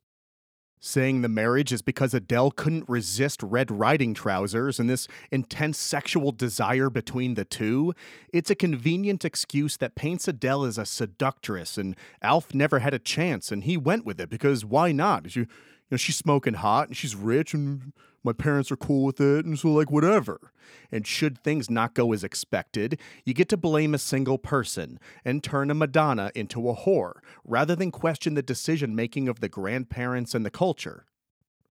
We all want our families presented in the best light. It's human nature, and what made sense to Louise and Gabrielle, on paper, for a strategic marriage during the Restoration, looks kinda antiquated when social mores change. 1910 Paris is a much different place than pastoral 1863 Languedoc, when you thought your son would be another Raymond or Pispons, and you're the only people in the area who had a bathtub. And it's not like people didn't know this was stupid before. They did. Remember King Charles II of Spain, El Hechizado, with his coal-black nut and giant hydrocephalus? Don't call it a waterhead, it's a hydrocephalus. You're not being mean if you say it in Latin. It's just that a lot's happened in the last, 30 plus years to change people's outlooks. Whatever the veneer of the thin veneer of acceptability that there still was for having sex with your cousin, by this point, for the most part, it was gone. When you're down in the Languedoc, though, maybe it wasn't as gone as people thought. So what was it that actually brought Adele and Alphonse together? Was it grandmother Gabrielle and grandmother Louise's plan to find a legal loophole and maintain a dynasty that traced its roots to the First Crusades and the taking of Jerusalem, and then manufacture a scion who could lead them into the future? Or was it an overpowering need to lazy doggy your cousin? I'm thinking it's a little of column A, little of column B, likely more A than B given how the story plays out, but we'll never know for sure. And regardless, we're here, and there's a wedding to plan. Just picture the scale and the scope of what we're dealing with. The future Comte of Toulouse is marrying a Dubosc daughter. You can imagine the pageantry, the wine and the food, organizing the guest list and the table assignments, the flowers, and then there's the paperwork. They weren't just getting married. This would be like the merger of 2 major businesses. And merge they did on May 9th, 1863, when a 21-year-old Adele Marguerite Zoe Dubosc Tapier de Saint-Laurent and her 25-year-old cousin Alphonse Charles de Toulouse-Lautrec Monfa were married. And that's it. That's all we know. What kind of wedding they had? Who was there? I honestly don't know. I couldn't find any information on Adele and Alf's wedding itself, which for a family who pathologically documented everything was pretty surprising. Ordinarily, this would be a spectacle. You'd have letters flying around, planning logistics and gossiping about who's attending and who's not, and I couldn't find anything. I think there's a possibility that the grandmothers or whoever, they didn't want to spotlight this joyous occasion because while the marriage is technically allowed, no one's under the illusion that this is a good idea. It's going to raise some eyebrows because they're cousins. Regardless, when the dust settled, Alf and Adele are newlyweds, and Adele she was having some regrets. If they did have some torrid love affair of overpowering passion, it involved more reverse cowgirl than it did talking and getting to know one another. Their personalities are not aligned. They didn't see eye to eye on anything, and it didn't seem like she knew that beforehand. She does try, though. She's determined to be a proper Catholic wife and to make this work. And him being so attractive, with the broad shoulders and the dump truck of an ass, that does help.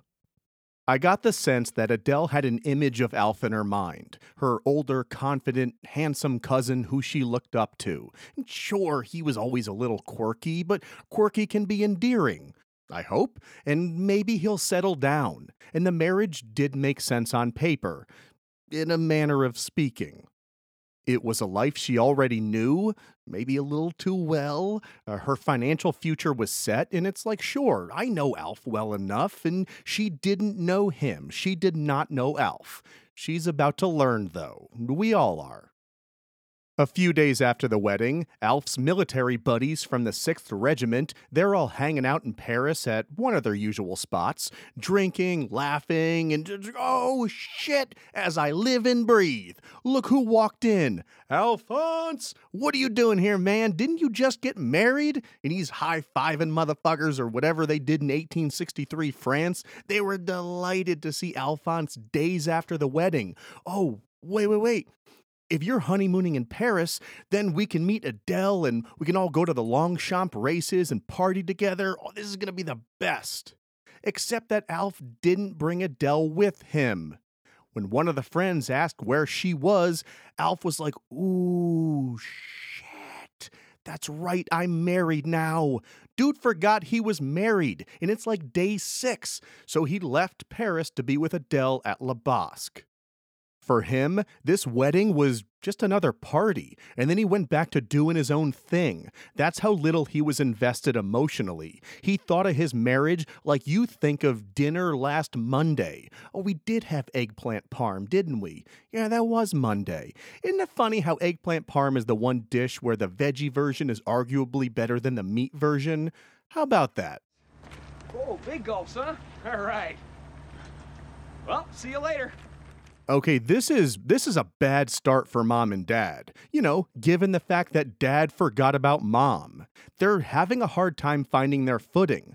And with La Basque as it was, they're constantly surrounded by family drama and a ton of people. It's hard to just center yourself for a second.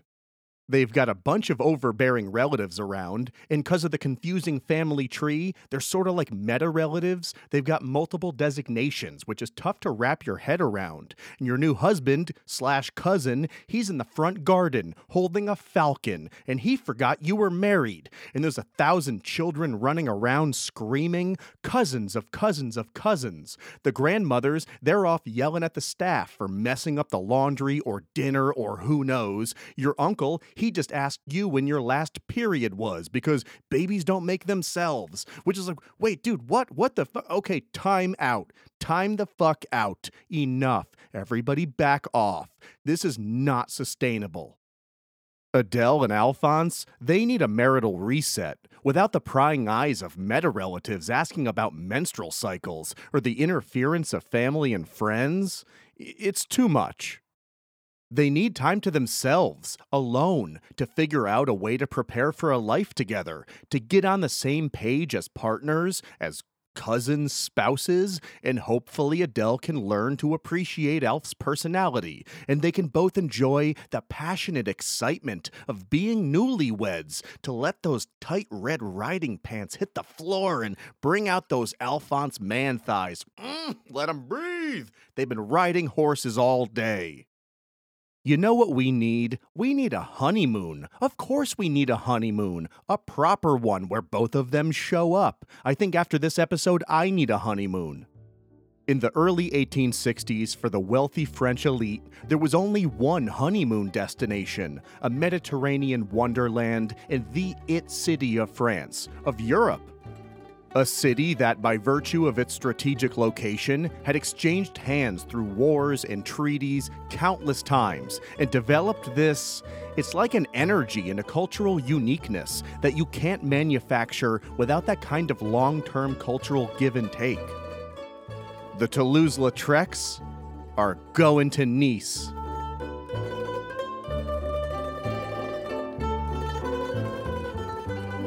Nice was founded in 350 BCE as a Greek colony by the Phocaeans of Marseille. It was a trading outpost for the ancient world. When Rome ascended, they took it over in the 1st century as part of the Roman Republic and then the Empire.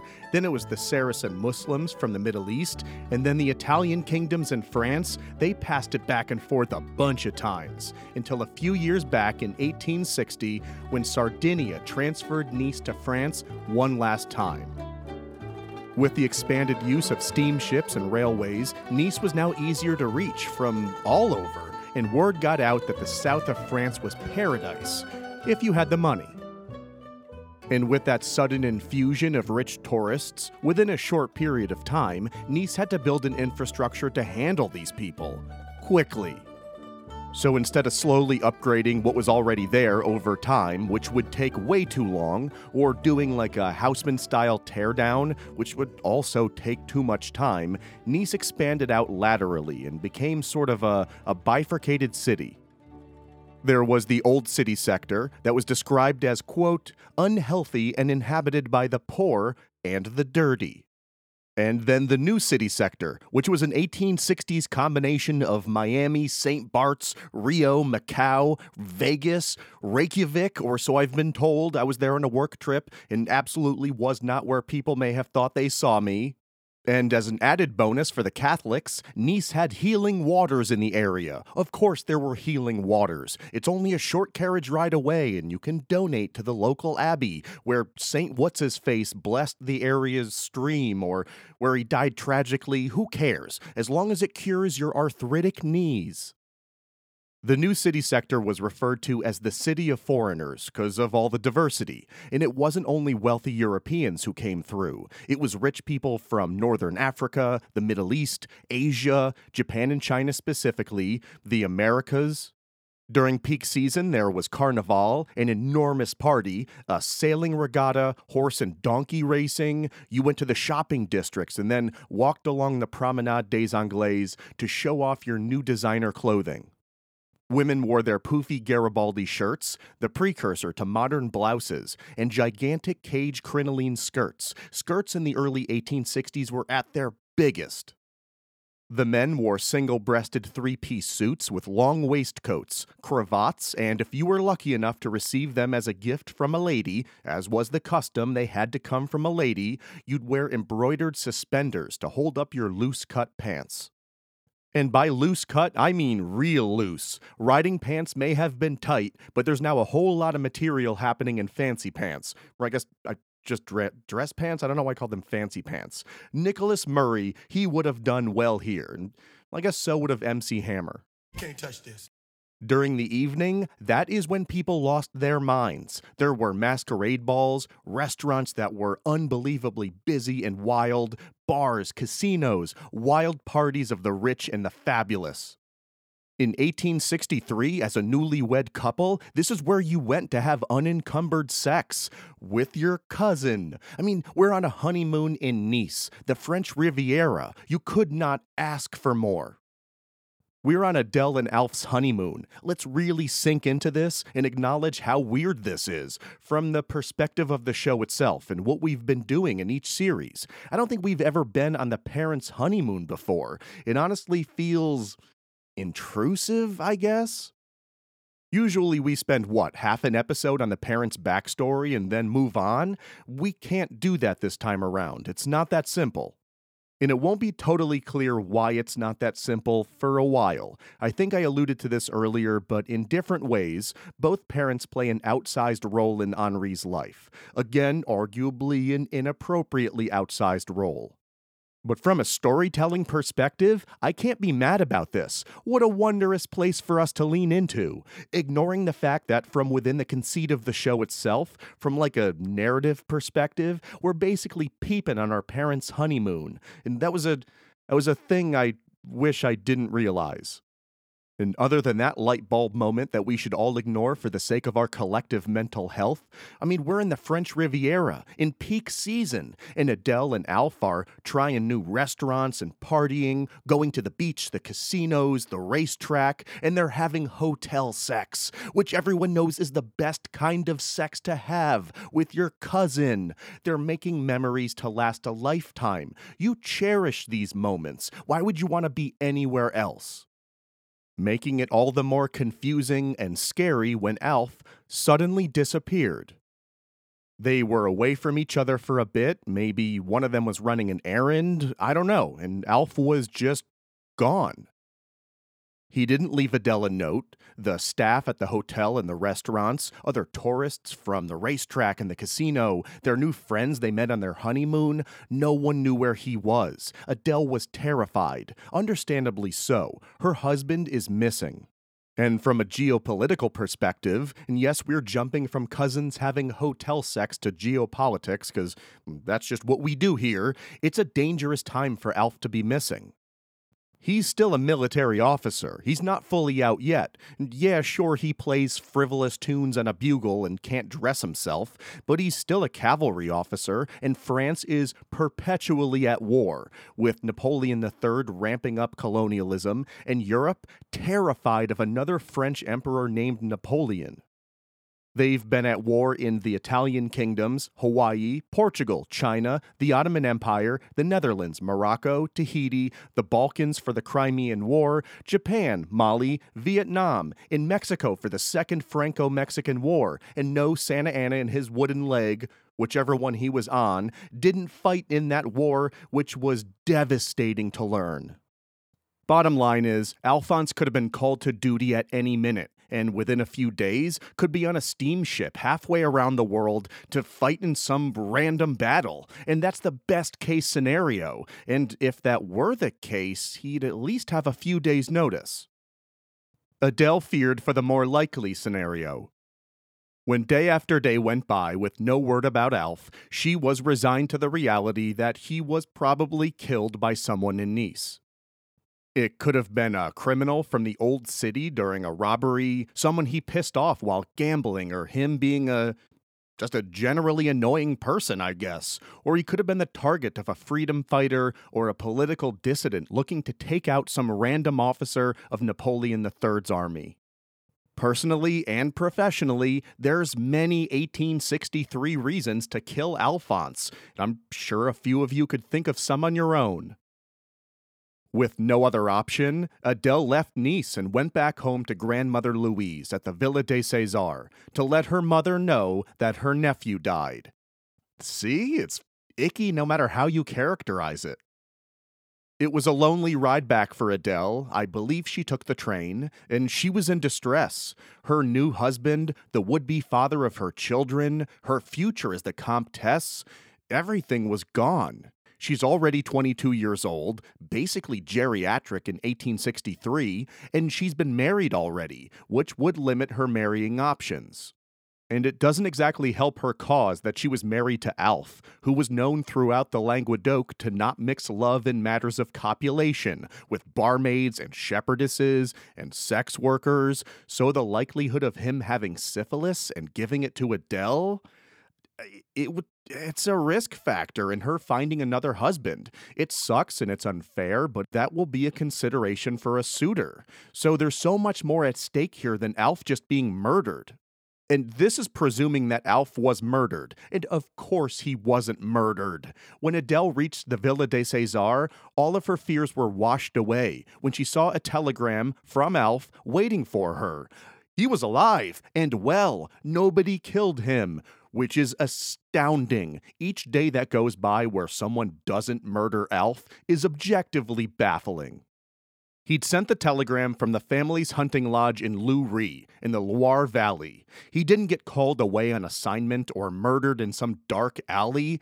Alf got bored and went hunting in Louris. Adele frantically opened the telegram, the only communication from her husband, who she thought was murdered in Nice. The telegram contained only 2 words. Quote, "Send ferrets." Ferrets. He wants ferrets.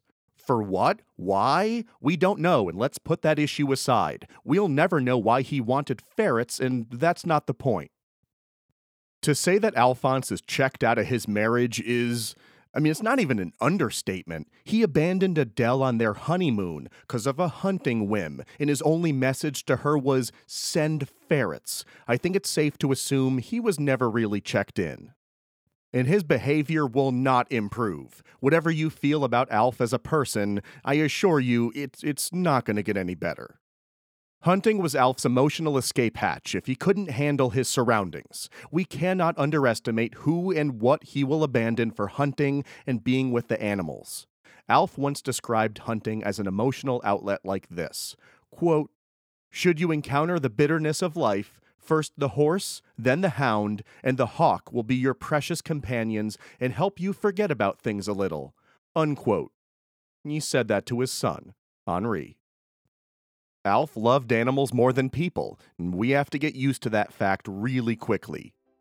When he and Adele reunited at Le Bosque, giving marriage another shot, Alf spent more time and emotional energy with animals than he did with Adele. He would meticulously prepare breakfast for his 18 hunting dogs, making sure sufficient amounts of beans were mixed into their food to help with digestion, get a little roughage in their diet, and he made them a bed of fresh ferns to protect them from fleas.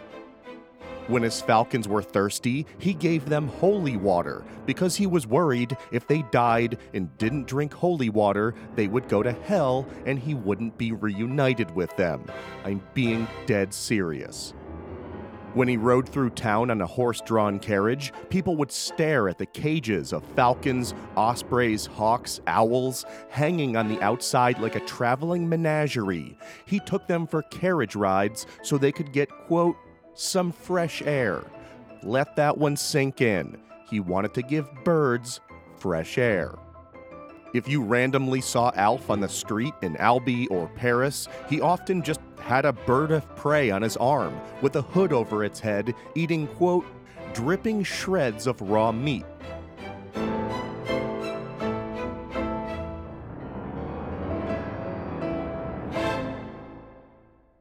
The times he wasn't preoccupied with animals, he was preoccupied.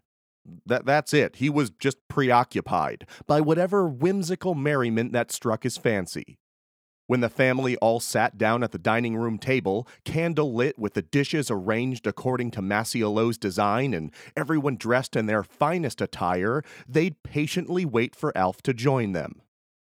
On his own time, he'd jauntily stroll to dinner wearing his favorite Circassian, it's giant chainmail armor and a helmet, or and I'm sorry, I kinda love this one, a full Scottish Highlands ensemble, only instead of a kilt, he'd wear a ballerina tutu. That's a strong dinner outfit. I feel like if you had a dinner with Alf, when you left at the end, you'd be exhausted, but you'd tell people the story and be like, yeah, and then he came to dinner dressed like a knight with a tutu, and there were 2 hawks drinking holy water, and he knew Latin and Greek, and he said the craziest shit, and then, before I left, he made me a watercolor painting of me as a gift. The painting was a gift, Todd. I'm taking it with me. One time, Alf started an international incident when he wrote a telegram to the Hotel Peyre that just said, quote, "Sauve le Grand Duc, save the Grand Duke." Oh my God, no other information. A Grand Duke is in trouble, oh no. The Peyre staff read the telegram and freaked out and called the French Secret Service because there were several Russian Grand Dukes staying nearby, and Alf's telegram just said, "Save the Grand Duke." This is where context comes into play. He's a military officer and the heir to a comp title. So given the time and the environment and with all the wars happening, his position, you could understand why 19th century Secret Service agents would freak out. On the other hand, this is a man who sent his wife a telegram after he ghosted their honeymoon that just said "send ferrets," and who feeds beans to his dogs so they have comfortable poops, and holy water to his hawks so they don't go to hell. So there's a distinct possibility this wasn't an international assassination plot against a Russian Grand Duke. And of fucking course it wasn't. Alf finished a Parisian-based hunt, and midway through his carriage ride back home, he realized he forgot his favorite eagle owl in the hotel room. Eagle owls are the birds that hunters use as decoys to lure falcons back to the hunters after they're released. Their name in French is Grand Duc. Alf panicked at the thought of his prized eagle owl dying of thirst in a Parisian hotel, and he sent a hastily worded telegram that could have started a war because it would have taken too much time for his bird trainer, some dude named Martin de Rabastens, to train another one. Sometimes, and no, we're not done yet, sometimes you'd get the Alf who'd ride into town on a small Norwegian cart drawn by a Shetland pony with a big smile on his face, something I would pay an absurd amount of money to see. Or he'd ride into a busy park on a mare, hop off, milk the teats into a cup and drink it down. Nice glass of hot horse milk before hopping back on and riding off.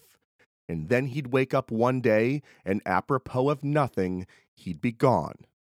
He'd pull away emotionally, withdraw from the family, and disappear on his own into the wilderness, for weeks, months at a time, to the hunting lodge at Lurie or wherever, cutting himself off. And when you did hear from him, his letters were dark and concerning. It didn't sound like Alf, except that it did sound like Alf. This was Alf. It's just not the part of Alf that the family wanted to see, and they may not have understood what was happening. It's strongly hinted at through letters and in the biographies that Alf was very likely bipolar, even severely bipolar. From the Julia Fry biography, quote, "Alf had two modes of being. He was either intensely, dramatically present and demanded everyone's attention, or he had gone hunting." Unquote. Alf was the center of the family's attention through complete absence or dramatic presence. He drove the narrative. And I know it's super irresponsible to historically diagnose someone, especially diagnose them as severely bipolar, since neither I nor any of the biographers are doctors, that I know of. I'm definitely not. I barely passed high school biology. It's just kinda hard to not acknowledge the elephant in the room when the behavioral changes are so extreme, and it's not like he can get a prescription or go to therapy. There's no real treatment here because nobody knows what's happening, and we can't ignore how this impacts the family. And do you notice I haven't mentioned Adele in a while? Like how she's handling any of this, or what she thinks of her marriage and her husband/cousin, how she's coping with his behavioral swings, or even what she's doing on a given day. She's not happy, I can tell you that. It didn't take Adele long to realize they weren't compatible in any way. And on top of that, she's not a fan of the adultery at all, which he didn't bother hiding. Being married didn't curb his sexual appetite for barmaids or farmers' daughters or sex workers, really whoever gave him the green light. Marriage vows meant little to Alf. He's married in the loosest possible interpretation of the word, and Adele was miserable. Not that happiness matters, don't get it twisted, hers or his, and what she was doing on a given day doesn't really matter either. Theirs is a marriage of duty to produce an heir. They'll take a daughter, but if they're lucky, it'll be a son. who's situated to become a future general and war hero like Raymond IV, maybe the grandfather to a king, the possibilities would be endless. If they don't have a kid, well, they'll ruin everything and she'll be blamed. No pressure. Thankfully, we don't have to worry about that. Whether it was from a sense of duty or a violent passion between these two cousins, in the spring of 1864, Adele was pregnant. A baby is on the way. Louise and Gabrielle were ecstatic. This is the dream, a new generation, a new hope, and this baby will inherit so much money. As her due date neared, Adele chose the Hotel du Bosque in Albi for the final weeks of her pregnancy and where she'd give birth. A few sources said it was Le Bosque, but given the sourcing and the context clues, I'm nearly positive they're at the Hotel du Bosque for the last few weeks. And I do mean they, plural, in the most plural of sense.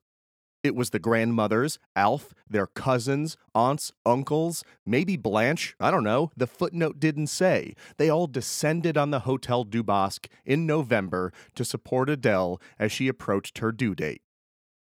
On November 23rd, on her 23rd birthday, Adele went into labor.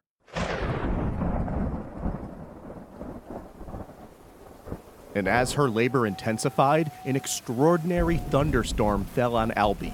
The storm was described as violent, a colossal autumn thunderstorm with whipping winds, clapping thunder, and sheets of rain pouring through the hotel shutters and under the interior French doors.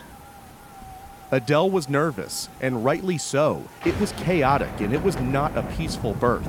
The servants rushed to mop the floors with towels, nursemaids were with Adele and the grandmothers, while Alf and the men paced around and everyone's yelling. It was anarchy.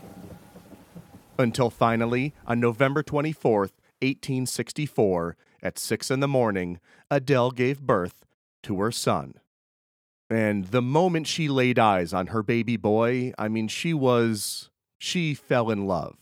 Alphonse was happy too, don't get me wrong. He had a son and an heir to the family's title. He did his job. The next day, as Adele's recovering, Alf brought his newborn son to the town hall in Albi to prove he was born alive, which sounds kind of like a strange move, but it's a different time, and title's at stake here. So you brought your baby out in public to prove his existence. Like, see, look at him, and to record his name. A name that would ring throughout history as a great man. Henri Marie Raymond de Toulouse-Lautrec Monfa. Henri after Henri the Comte de Chambord, the only legitimate descendant of Louis XV. It's the kid from earlier, the one who was Charles X's assassinated son's kid, who's now living in exile, making him technically the lawful king of France as Henri V? I think the 5th. I don't know, maybe the 6th. Who gives a shit? Because even King Louis Philippe I is a distant memory. He's a distant memory to us, and that was only like 20 minutes ago. I'm sure most of you forgot about Louis Philippe I, and you know what? I salute you. You're better people for it. These are such extreme monarchists that Henri was named after a would-be technical king, grandson of Charles X, who everyone hated. But you could see how maybe they might like him for piss-ponzi type reasons. It's like this deep-cut, esoteric, kingly name. Well, actually, this guy should be king. Oh, and of course, the two King Henris, who were stabbed to death, one in traffic. Then Marie for the Virgin Mary. After all, they're devout Catholics. Well, Adele is. Alf doesn't remotely care about Jesus. And Raymond, for reasons we spent far too much time exploring. Our artist, Henri de Toulouse-Lautrec, the future Comte, is finally here. After like 8 hours and a bottomless pit of patience on your part, thank you so much, we made it. I really appreciate you tolerating my weirdness.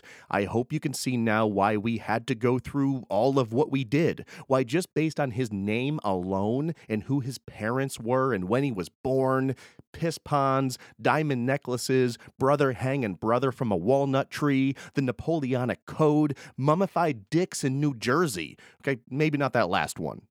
There was just too much history to ignore for our purposes, for what we're doing here specifically, and how this story's going to play out, with the benefit of several hundred years of hindsight. And Adele, she doesn't have any of that future history or that hindsight, and she's not interested. She's got her adorable, perfect newborn son swaddled up like a little baby burrito who needs to be protected from the outside world, and she's looking forward, not back. Henri may grow up and be a great man, and that's fine, or he won't be. It doesn't matter. Henri's safety, health, and future, that's all that matters to her. Alphonse, he wasn't so sure. After his grand pronouncement at town hall and naming his son, he pulled back. He's not responding to Henri. Something's wrong. Nobody knew what Alf's deal was. I mean, Henri appeared to be healthy, and I know this is like a really ableist thing to say, but it was their mentality in that he had 10 fingers and 10 toes, so like, what else do you want? And as a bonus, Henri was a legit cute baby. I'll post some photos. This is a widely held opinion. When they left downtown Albi and settled back at La Bosque, a stream of relatives came to see this scion, a combined descendant of the Toulouse-Lautrec, Monfa, Dubosc, Tapier de Saint-Léron, all this nonsense. Everybody said how cute he was. It's universal. All right, he's kinda small, but he's adorable. And the value you place on that, the cuteness of a baby, depends on your value system. Most people would say, oh, Henri, he's adorable, and the analysis really stops there. Maybe you acknowledge how much he looks like one of the parents more than the other, and isn't that crazy? That's it, and you go about your day. As we know, Alphonse isn't most people. How cute of a baby Henri was, it just didn't matter to Alphonse. It wasn't his mindset. It wasn't like he over or undervalued cuteness. It's not on his radar. And not in the way you'd hope, where it's like, oh, well, this is my son, and I don't care what he looks like. I'll love him no matter what. That's not it. Alf is a breeder. Horses, livestock, hunting dogs, birds of prey, whatever. And breeders look at newborns differently than normal people. Take a puppy, a purebred puppy, since we're talking about the idea of breeding with intent. We all see a puppy and say, oh, look how cute that puppy is. And they've got that puppy breath, and they fall asleep in goofy places, and then when they start to grow, they're little stumbly monsters, and they develop their own personalities, and they chew all your shit, and one day they become adult dogs, trusty companions through thick and thin, and you go on adventures together, and they help you through the hard times with their unlimited capacity for love. And yeah, they're not human, but you can't deny the emotional bond between you. They're part of the family. Maybe their name is Moke, and maybe it's not. And then one day you notice that they're getting a little gray fur around their muzzle, a little gray soul patch, and you make a joke about, oh, such an old dog. And then you see that they're getting some gray hair around their eyes. And it hits you, and you fully come to grips with the existential reality that one day your dog will die. And you break down and cry in a Dunkin' Donuts drive-thru, or it could have been a Taco Bell. It doesn't matter. This is all hypothetical. It's the emotional trajectory of dogs. For most of us. A breeder would see that puppy through an entirely different lens.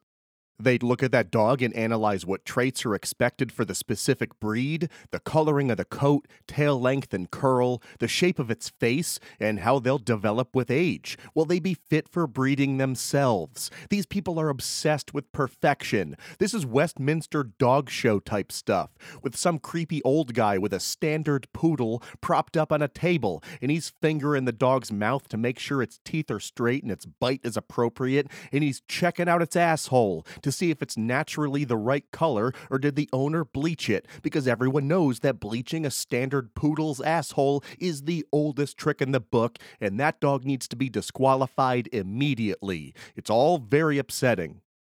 Breeders will also look for warning signs of genetic defects from inbreeding. In the quest to maximize a breed's characteristic, you have to limit genetic diversity to reduce the likelihood of genetic variation. That approach increases the likelihood of recessive genes and genetic defects like hip dysplasia in dogs. It's also the type of risk you take when it's two human cousins, each of whom comes from insular Languedoc families with centuries of questionable reproductive decisions, and they have sex and reproduce. No matter how good he looked in red riding pants or how smoking hot she was, you're playing with fire. A few days after Henri's born, Alf packed up and left Le Bosque for the hunting lodge in Lurie. He's gone. No real explanation. He just left his wife and newborn son to go hunting. A few days turned to weeks, and it wasn't clear when Alf was returning to his family, and Christmas is now days away. Their biggest fear is that Alf wouldn't be home for Christmas. And let's put aside for a second that it's his son's first Christmas. A weird thing to put aside, admittedly, his son's first Christmas, but let's do it for a few minutes regardless. We can't lose sight of how Catholic and image-conscious this family is. Everyone except Alf. This is the Languedoc. Christmas with the Toulouse-Lautrecs was an event. Extended family would descend on Le Bosque and the family's nearby estates in Albi or Toulouse and would stay there for weeks, usually starting on December 4th for St. Barbara's Day. During the Christmas season, the family chateaus were decorated with ivy, mistletoe, and the Christmas trees were decorated with candy and apples. Apples representing Adam and Eve, which is where we get those globe Christmas ornaments from. They were originally apples, which totally makes sense. And of course, the star on top is for the Star of Bethlehem. That ain't the friggin' Christmas star, Grizz. It's a light on the sewage treatment plant. Throughout the Christmas season, dinners at Le Bosque were a show of power as much as they were about celebration. There were bishops, representatives of Napoleon III's government, potential business partners, and they were full of Francois Massielot recipes and power brokering, with the fervor hitting its apex at the midnight mass on Christmas Eve, presided over by the local bishop, where the family made their presence felt in front of God and country. At the center of all this maneuvering for the Christmas season are the grandmothers, of course, and most importantly, the male lineal descendants of the Toulouse-Lautrec line. Raymond Casimir, Alphonse, and now arguably one of a handful of the most influential newborn babies in France, Henri. If Alf doesn't show up, it sends the wrong message. It's his son's first Christmas. He should be showing Henri off to everyone. And at the end of the day, none of this dynasty nonsense actually matters. The calculus is simple. Henri is a month old, and it's his first Christmas. Alf shouldn't be anywhere else. And he flaked. He didn't show up. He stayed at the hunting lodge in Lurie. As a Christmas present to his wife and newborn son, he sent the 20-pound leg of a boar he shot that still had the giant hoof attached.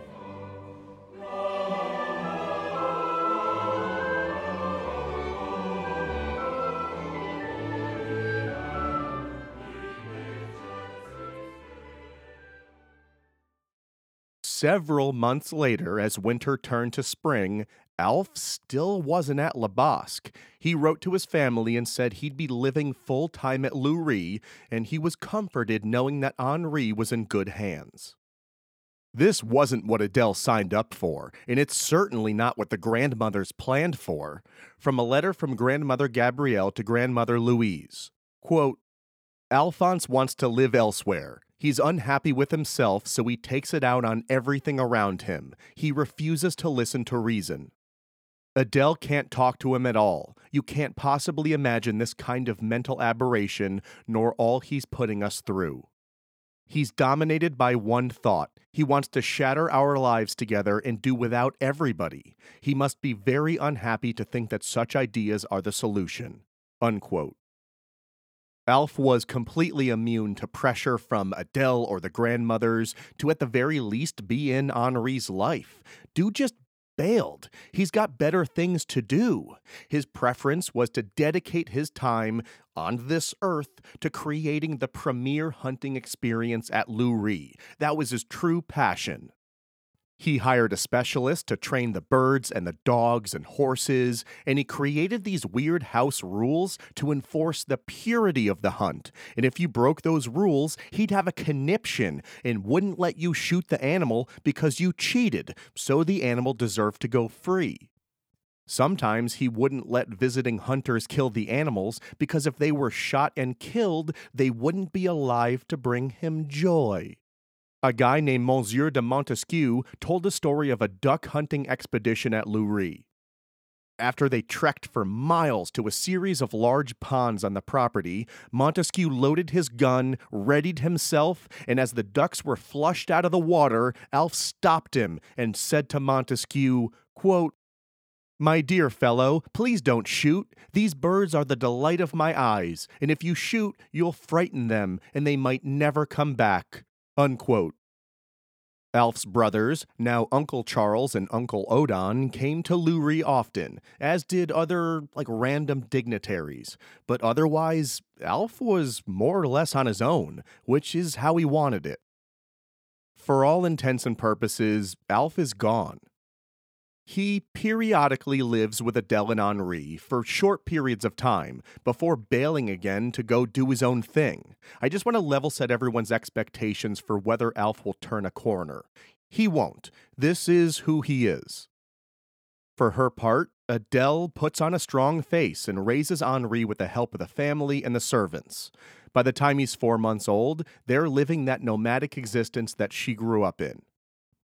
With Le Bosque as their home base, they'd travel from family estate to chateau across the Languedoc, the south of France, Narbonne, Céléron, Vindrac, and on each stop, the relatives play-acted that even though Alf was an absentee father, he truly loved Henri. It was just, Alf being Alf, and he'll come to his senses. Eventually. He won't. When Henri was 6 months old, Alf made his triumphant return to Le Bosque after a flurry of correspondence between him, Adele, the grandmothers, demanding his return. Alf was pleased to see that Henri was gaining weight since he was born a little on the small side, and Adele and Alf weighed him together, and Henri was now 10 pounds 6 ounces. Quote, "a fair weight for a baby," or a turkey, unquote. There were some health concerns. Henri was prone to colds and respiratory issues, and maybe not a big deal. It is 1865 after all, and I feel like everybody had that, but it was noticeable. In May 1865, there was a sign of something more concerning. The only information we have is from Grandmother Gabrielle's letter, where she mentions the family doctor, Monsieur Seguin, telling the family that Henri's foot was fine, but they should pay attention to it. Don't neglect it. Okay, it's kind of vague and cryptic. Henri's only 6 months old, so it wasn't a walking injury. It's a red flag. Let's just, for now, say this mysterious foot thing is a red flag that we've got to keep our eye on. Alf didn't stay long at Le Bosque. He left shortly after seeing Henri for only the second time since he was born. And then, in 1865, Alf made a surprising announcement. Okay, I can't wait for this. He announced, or made a proclamation, that it was time for Adele and Henri to pack everything up and live with him full-time at the hunting lodge in Lurie. He told Adele that it would be a home fit for a lady, and now an 11-month-old Henri. How? I don't know, but he did say that they'd have everything they need, and he even hired a cook.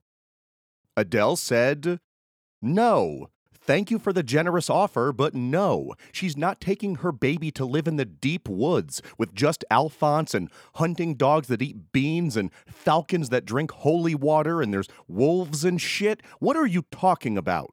Their lives are at Le Bosque with the rest of her and his relatives, the meta-relatives. And besides, Adele can't just put everything on hold when there's a wedding to plan."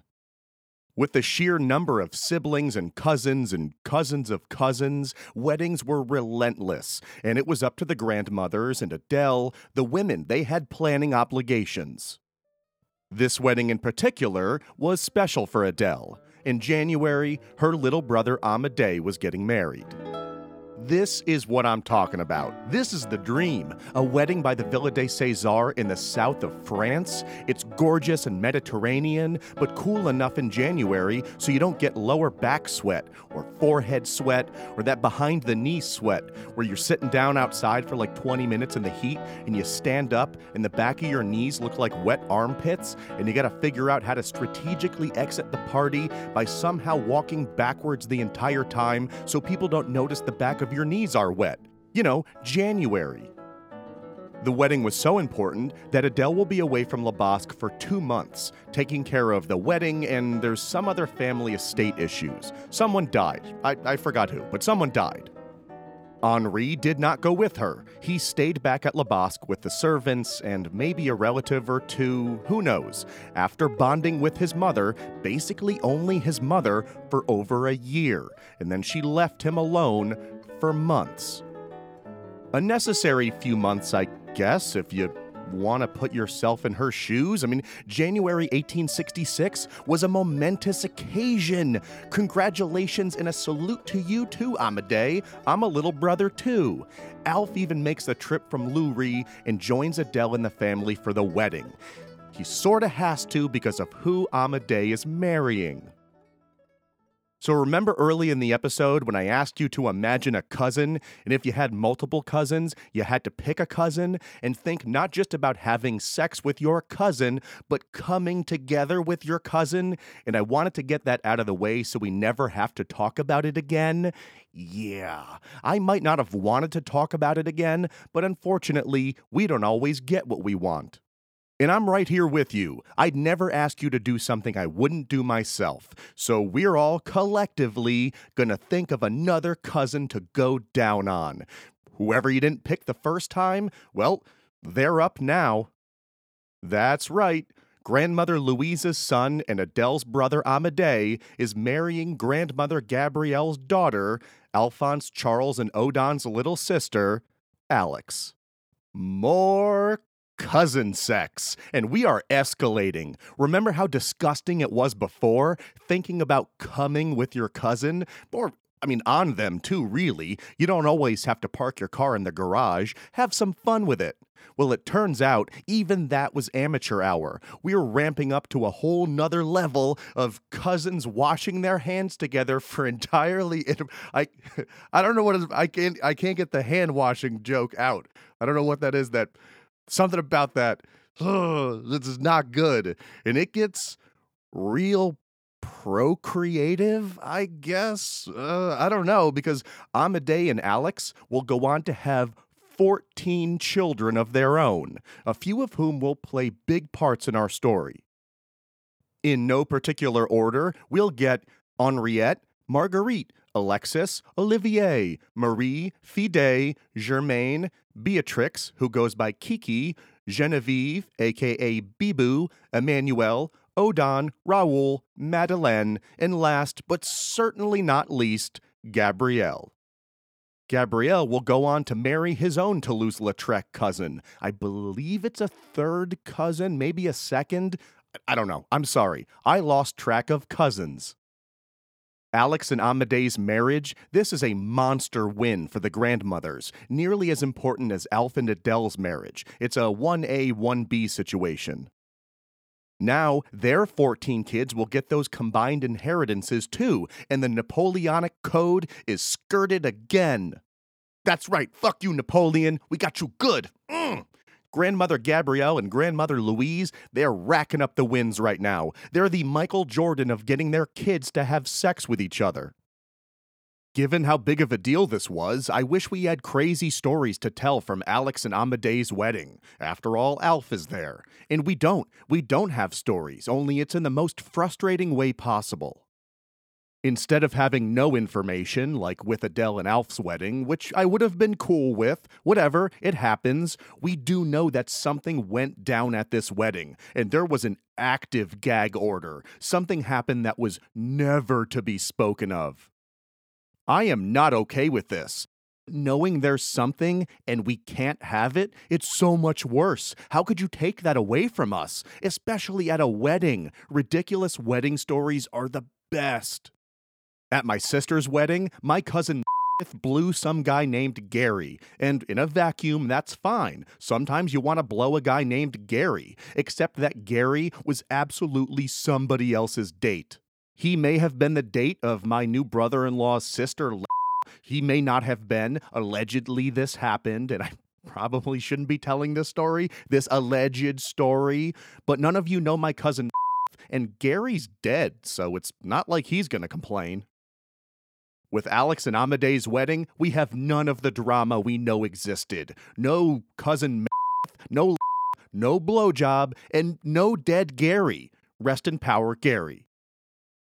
There is a family embargo on whatever happened at the wedding, an information lockdown. Letters about it are evasive at best. This was cataclysmic. At the center of the wedding drama, I mean, you know it's going to be Alf. Come on, it was Alf. And whatever it was, whatever happened, it shattered Adele. She is heartbroken. Any hope of them being happy in their marriage, it's gone. Alf took care of that in one fell swoop. I mean, they'll stay married for God and duty or whatever, but they'll never be happy, and we have no idea what happened.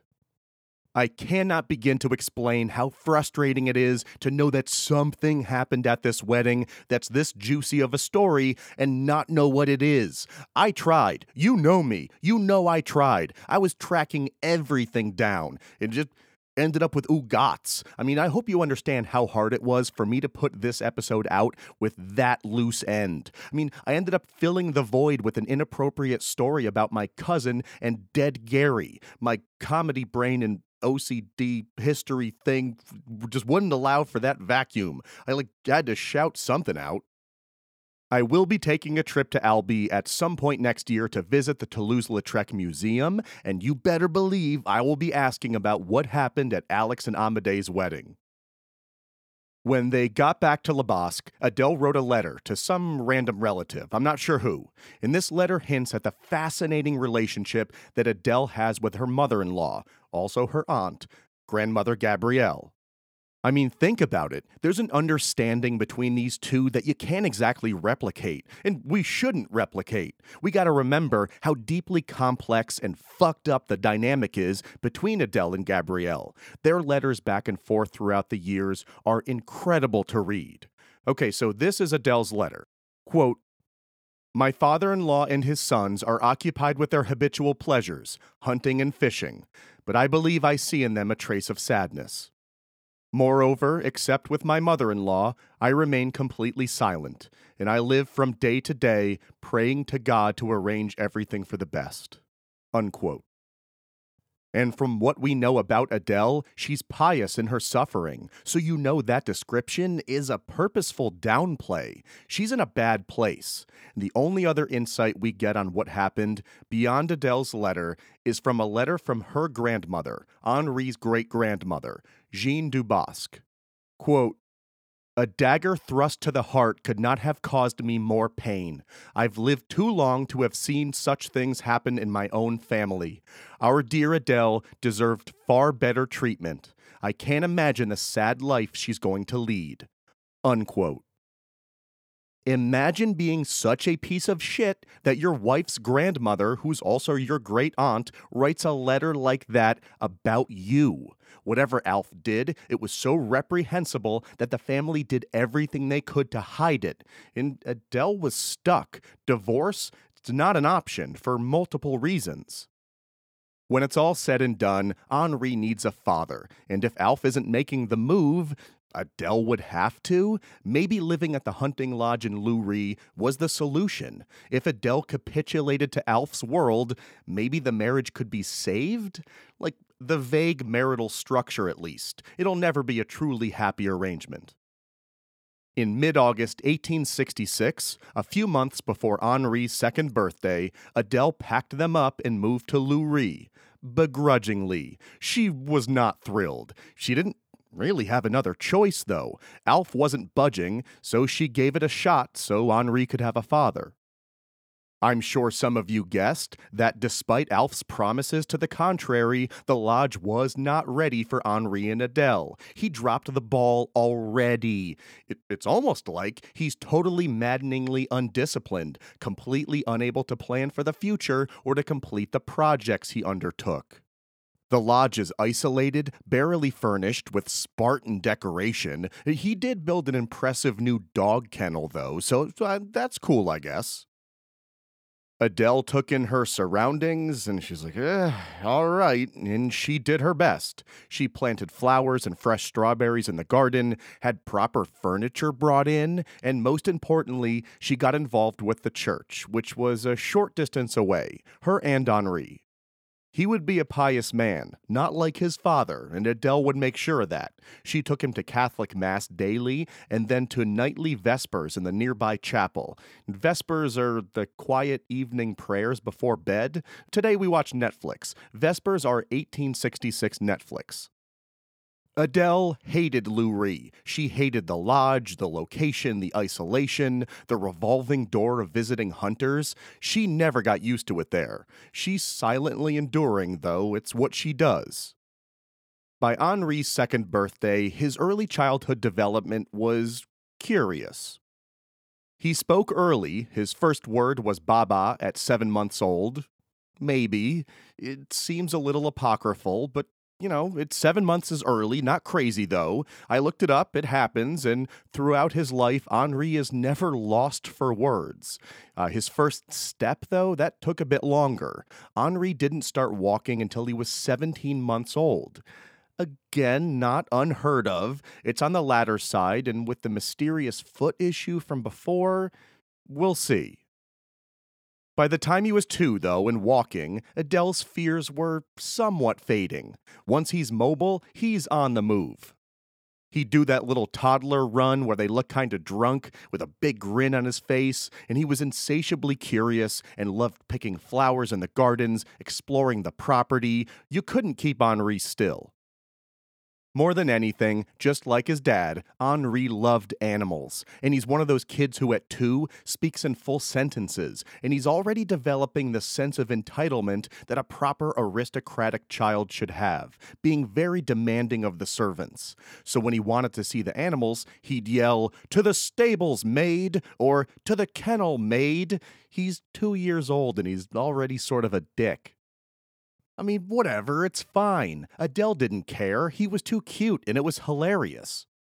He's running around in these little pants and red stockings, and she said he looked like a partridge, giving orders to adults. She hates to discipline him, so she won't. And Alf doesn't care enough to discipline him, so nobody else was allowed to. And if you're ever wondering, is someone disciplining this child? No, not even a smidge. We have the word entitled as an exact description of Henri, someone literally born to title. Alphonse is beyond happy with their living arrangements. He's in his element. He'd hunt and fish all day and then come home and insert himself in the middle of whatever household activities were going on, especially in the kitchen, which annoyed Adele to no end. Alf is full steam ahead. If he is bipolar, Alf is in a manic phase, big time. From one of Adele's letters back home, quote, "Alphonse caught an enormous salmon. This mastodon is worth having mounted, but Alphonse wants to eat it, preparing it himself as it should be done. Thus, it's been marinating for 5 days, and my husband spends each day inventing a new sauce, which humiliates the chef. Henri is ecstatic and would happily abandon alphabet and catechism to observe the culinary fantasies of his father." Unquote. Alf's really excited, and he wants to be involved, and he wants to be an active participant, and he wants to make sure that, what about a family trip to Paris? Let's go to Paris. Everyone drop everything. We are going to Paris. So they went to Paris. Alf took them to restaurants, and him and Adele got opera tickets. He's even willing to go to the opera. That's how much effort he's putting in. And they went clothes shopping for her and Henri, the latest in fashion trends.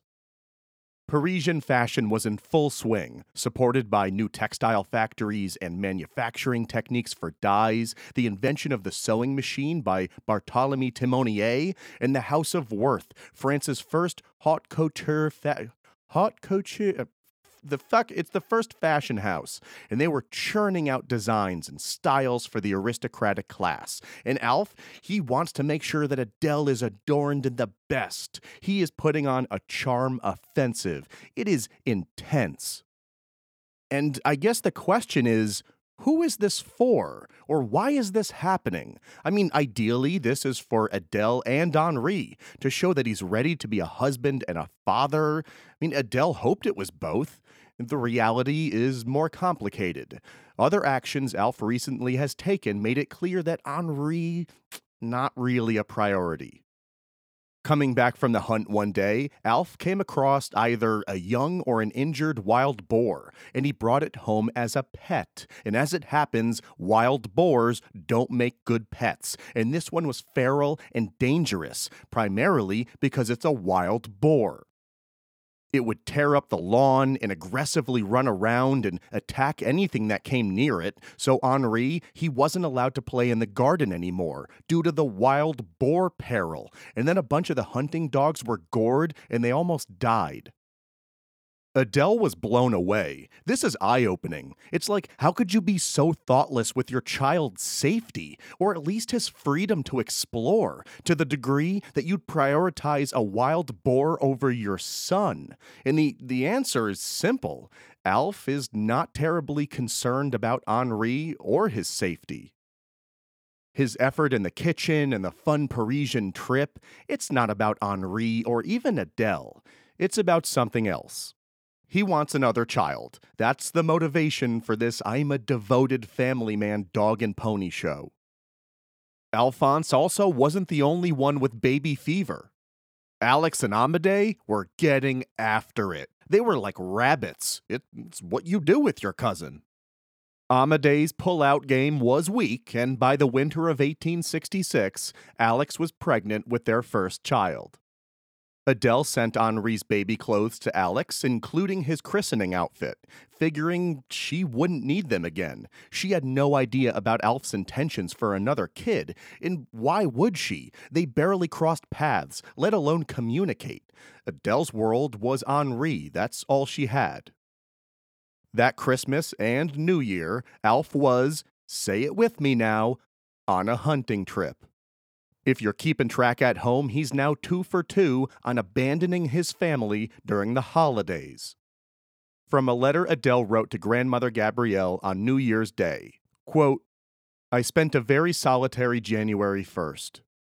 The bad weather kept me close by the fireplace. Thank goodness my Henri was there, so happy to own a new wooden horse, a fat toy musician cat, and a train set that his gaiety cast a ray of sunshine on my sad thoughts. I've aged 25 years in the past 12 months. I feel like an old lady with no beauty in my life. I ask only to watch Henri grow up. My life is completely concentrated on him. This is what I'm thinking this evening by the fire. Unquote. What Adele failed to disclose to Gabrielle in that letter was that she's pregnant again. She may not have known, it would have been early, or she may have had mixed emotions about being pregnant and didn't want to say anything. We don't know. In February 1867, Adele took Henri on the 21-hour train ride back to Albi to celebrate the birth of Alex and Amédée's daughter, Madeleine, at the Hotel du Bosque. And when she saw her niece Madeleine, I think it's her niece and second cousin, I'm losing track, Adele knew right then she wanted a little girl of her own. Before making the trek back to Loury in April, Adele and Henri went to the Villa des Césars to visit her parents, and because they weren't at the hunting lodge in the boonies where food could be legit scarce if the hunt didn't go well and they'd have to eat a steady diet of mushrooms, Adele went nuts on the food from home that she desperately missed. It was fresh artichokes, goose liver pâté, pheasants with truffles and jam, the first asparagus of the season. She couldn't get enough. She was crushing everything in sight. I mean, what do you want? She's 6 months pregnant and she misses home. She's gonna fuck up some truffled goose liver. And once you have that taste of nostalgia, it's tough to go back to forest mushrooms with Alf.